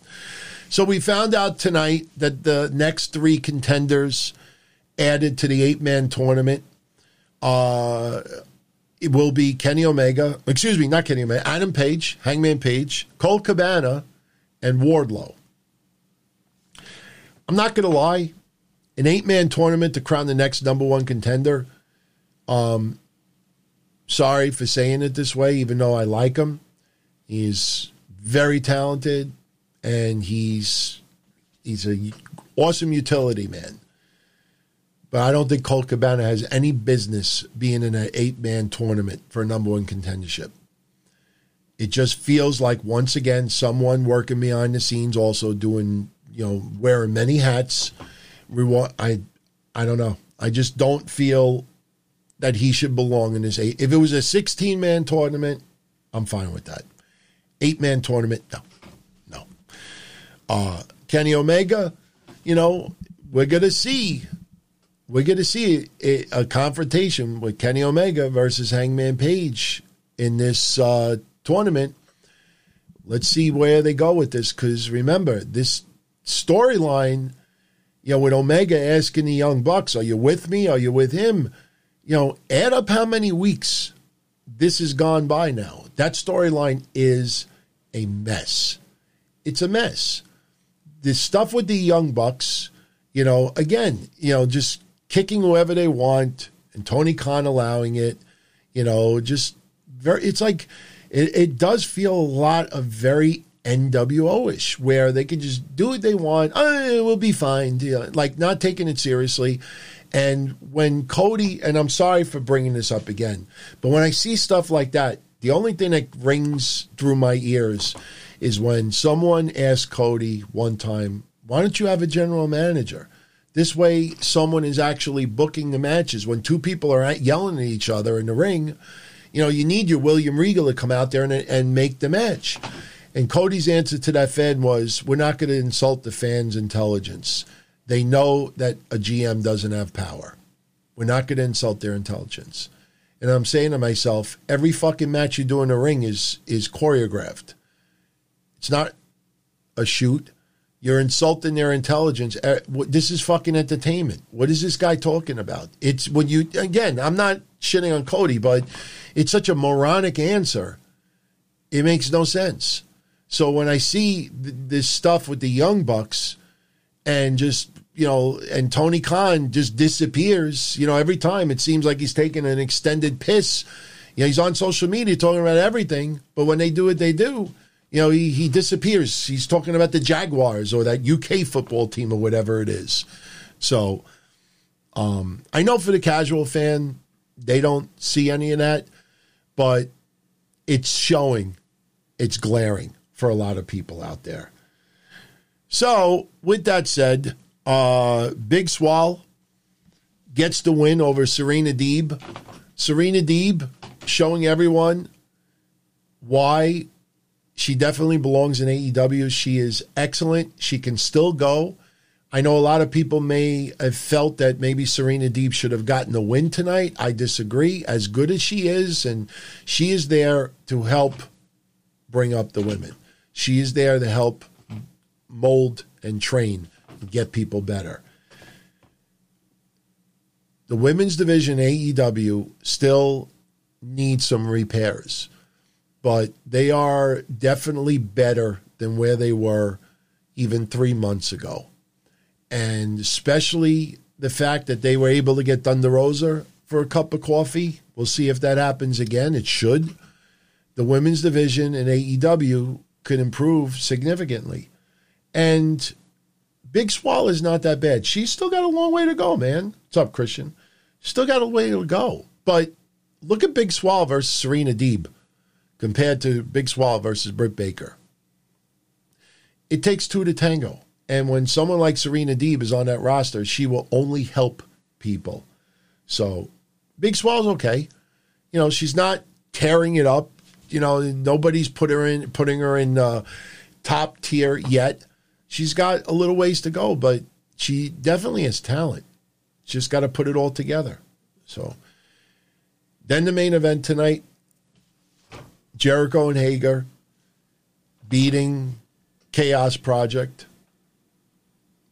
We opened up talking about that. You know, I give it a pass because of it being the Jericho 30th anniversary theme. But that match, you know, it was not very good. And, yeah, overtime by 5 minutes. I know we're just about done to wrap it up. So, and it's getting closer. It's getting closer. But, you know, that match, like I said, you know, Luther being his best friend, being the best man in his wedding, you know, he's renewing the wedding vows. So this was Jericho's request. Luther is in AEW because of Chris Jericho. And when Chris Jericho does as much as he does for AEW, if he requests, what is he saying about Lio Rush in AEW? Well, I'll answer that. Well, I'll answer that in a second. Let me finish this match. You know, when Chris Jericho does as much as he does for AEW, and trust me, I know some of you may think I'm wrong, but AEW would not be this far as they have gone this far in 1 year if Chris Jericho was not on that roster. They would have been nowhere near the level here. If they would have put everything on Cody's back, you know, I don't know if it would have worked the same. So Jericho is done leaps and bounds for AEW more than what anyone else could have done. So Jericho's request, he wants to face his friend, and Serpentico's in there as well. I could let it go for one night. The storyline with MJF, and, you know, people need to understand this too about Luther. Luther is pretty much done. His career is pretty much finished. You know, if you don't know anything about Luther's career, Dr. Luther, look it up. He's actually had a pretty damn good career. He's at the end. He's at the very end of his career. And it shows. You know, that's why if anybody thinks that, you know, one day they're going to give him a put, it's not going to happen. That's why, like I said, I could digest it tonight. You know, it is what it is. But, you know, he's at the very end of his career, so I would not make a big deal about it. You know, some people are going to be on social media just tearing this apart. It's not the end of the world, guys and gals. So, you know, after the match is over, MJF hits the ring and has some surprise for Jericho. I mean, I didn't know what the hell they were going to do.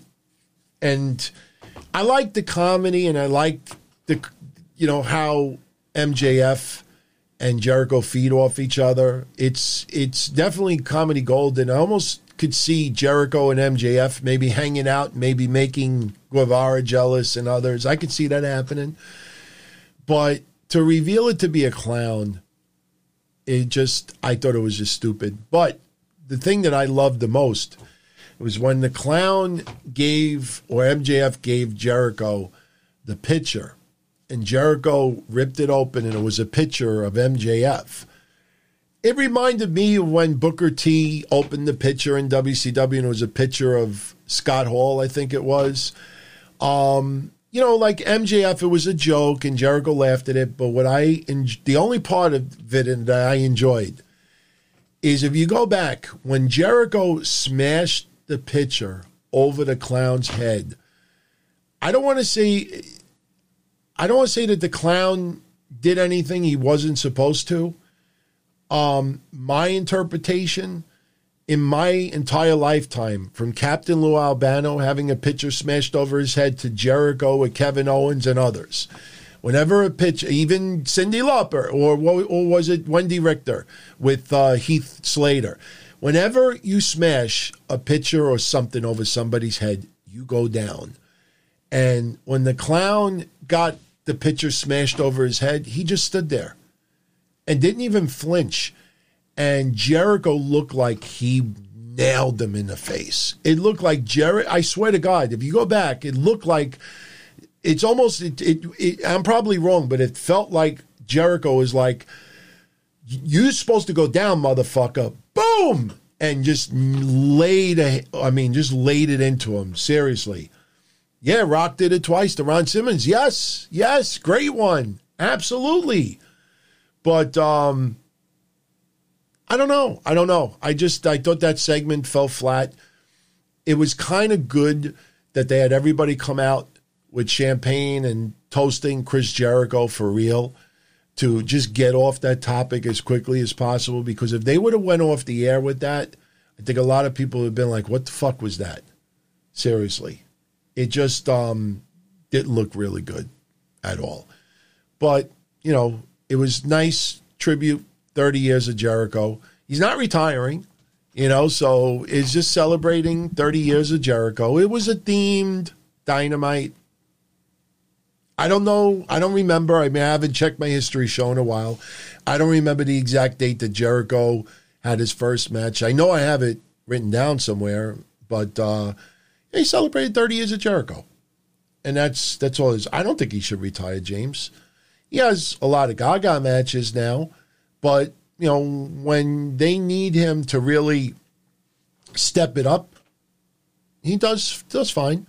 But, on TV, he's a cog in a wheel, but he's a very important part of that wheel, and it was fine.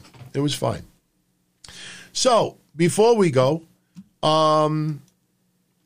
Markel World said sources say Leo Rush to be in AEW. Interesting. Leo Rush, extremely talented. I think behavioral was more of the reason why he was let go from WWE. Leo Rush, very sour taste in his mouth about his recent stint in wrestling, to the point that, if I recall, he was retiring. So if he could get new life in AEW, that guy is uber talented. He is got an OnlyFans account. Mission, I talked about it, I think, Monday. And look, if he could get that fire back, good for him. Hopefully it doesn't take one match, though, because it was weird, because when Eric Young came back to Impact, he had one appearance, and he did an interview. He's like, the fire is back. I lost that fire, and I now have it back. I'm like, what appearance? What are you talking about? So, yeah, look, man, Ben, I know Leo Rush said that, he swore to never wrestle again, but, I'll say this. When you have the talent that Leo Rush has, and we have seen Leo Rush, at his lowest, and when he won the Cruiserweight title, and he definitely deserved it at that time. I'm sorry, I'm just closing some boxes here. When you have the level of talent that Leo Rush has, him returning to wrestling, if he takes it seriously and he's a little bit more mature, that's a good thing. That guy could tear it up. Why would you want a career or someone who is that talented to just pack it in? You know what I mean? Wrestling, could, for some of these people, could end up really leaving you with just a real bitter feeling that you just don't want to do it anymore. And that guy is really, really talented. And like I said, I think they missed the boat. When they were doing this stuff with Lashley and Lana, when they were teasing that Lashley was hitting it with Lana, Leo should have been the manager at that time, because I would have popped if it, Lashley's getting some action and you hear Leo Rush in the background going, Lashley, Lashley, Lashley. But it didn't end up that way. So Leo Rush is, if he could get his head cleared and return to wrestling, I'm absolutely all for that. So anyway, with that said, everyone, I'm going to get out of here. We will continue this conversation on Monday. Oh, last week, I don't have the ratings. We talked about it on Friday. I missed it by this much. I think I was within 6,000 of the AEW rating, and I was within 8,000 of the NXT rating. I nailed it. Just drop off. Ratings for this week, I'll tell you, man, the presidential debate is definitely going to take a little bit of a hit here. And maybe that's part of the reason why WWE gave a pretty weak card, in my opinion. So I think tonight, AEW, I think their rating, wow, it's interesting because 30 years of Jericho, you feel like maybe some additional fans would tune in for 30 years of Jericho. I say AEW, wow, this is really, really hard to call. I'm thinking AEW maybe stays around the same. I'll say, you know what? I'll say for AEW, I'll say 8. You know, I'll say 877. 877 for AEW. NXT, I think, goes down. NXT, nothing grabbed me. Kushida and Ciampa, but after that, a lot of it just fell like... So I'm going to say NXT. If AEW is 877, I would say around 1.4 million fans would tune in. So that would be around 600,000 for NXT. I'm going to say 620. That's high because that's 1.5 million. So I'm going to say, you know what? Yeah, I'll say 620 for NXT and AEW. AEW's feels high, but I'll stick with it. We'll see what happens. So Friday, we'll pick up where we leave off. We'll talk SmackDown. We'll talk draft. We'll see what goes down. We'll see if we nailed any. If we get the quarter-hour ratings, I'll get into them as well. Maybe we'll do some Chris Lee impersonations. We'll talk about the draft on Friday. Yeah, we'll do that, and we'll get into other stuff as well. And I hope you can join me. So, everyone, thank you for the support as always. Before you go, for feedback, if you enjoyed tonight's show, give it a thumbs up. If you didn't like it, give it a thumbs down. Interacting is definitely much appreciated here. And the more you interact, the more visibility I could get elsewhere, which is really, a big boost for yours truly and the Donzilla Army. So please, before you go, if you haven't subscribed yet, please do. And don't forget, this Sunday, I'm going to be answering everybody's questions. I'm going to do that Q&A. So if you still want to be part of it, it's not too late. Right on the channel, you'll see the thread for the Q&A. And just post your question. A lot of people have already posted their question. Ask whatever you want. If you have politics on your mind, post it. I'm fine with that. So join me Friday, 10:05 p.m. Eastern. And then Sunday, it either starts at either 6 p.m. or 7 p.m. And I'm not going to lie to you. I was thinking about recording it Saturday and then just uploading it on Sunday. I don't know if a lot of people are going to want to tune in live on a Sunday night, especially since Monday night I'm going to be here again with Mish. So there is a possibility that I may just record it Saturday and then upload it on Sunday. So you can take part in that. And that's it. Everyone be well. Much love as always. And I will catch you all again on Friday. Take care, everybody. Good night.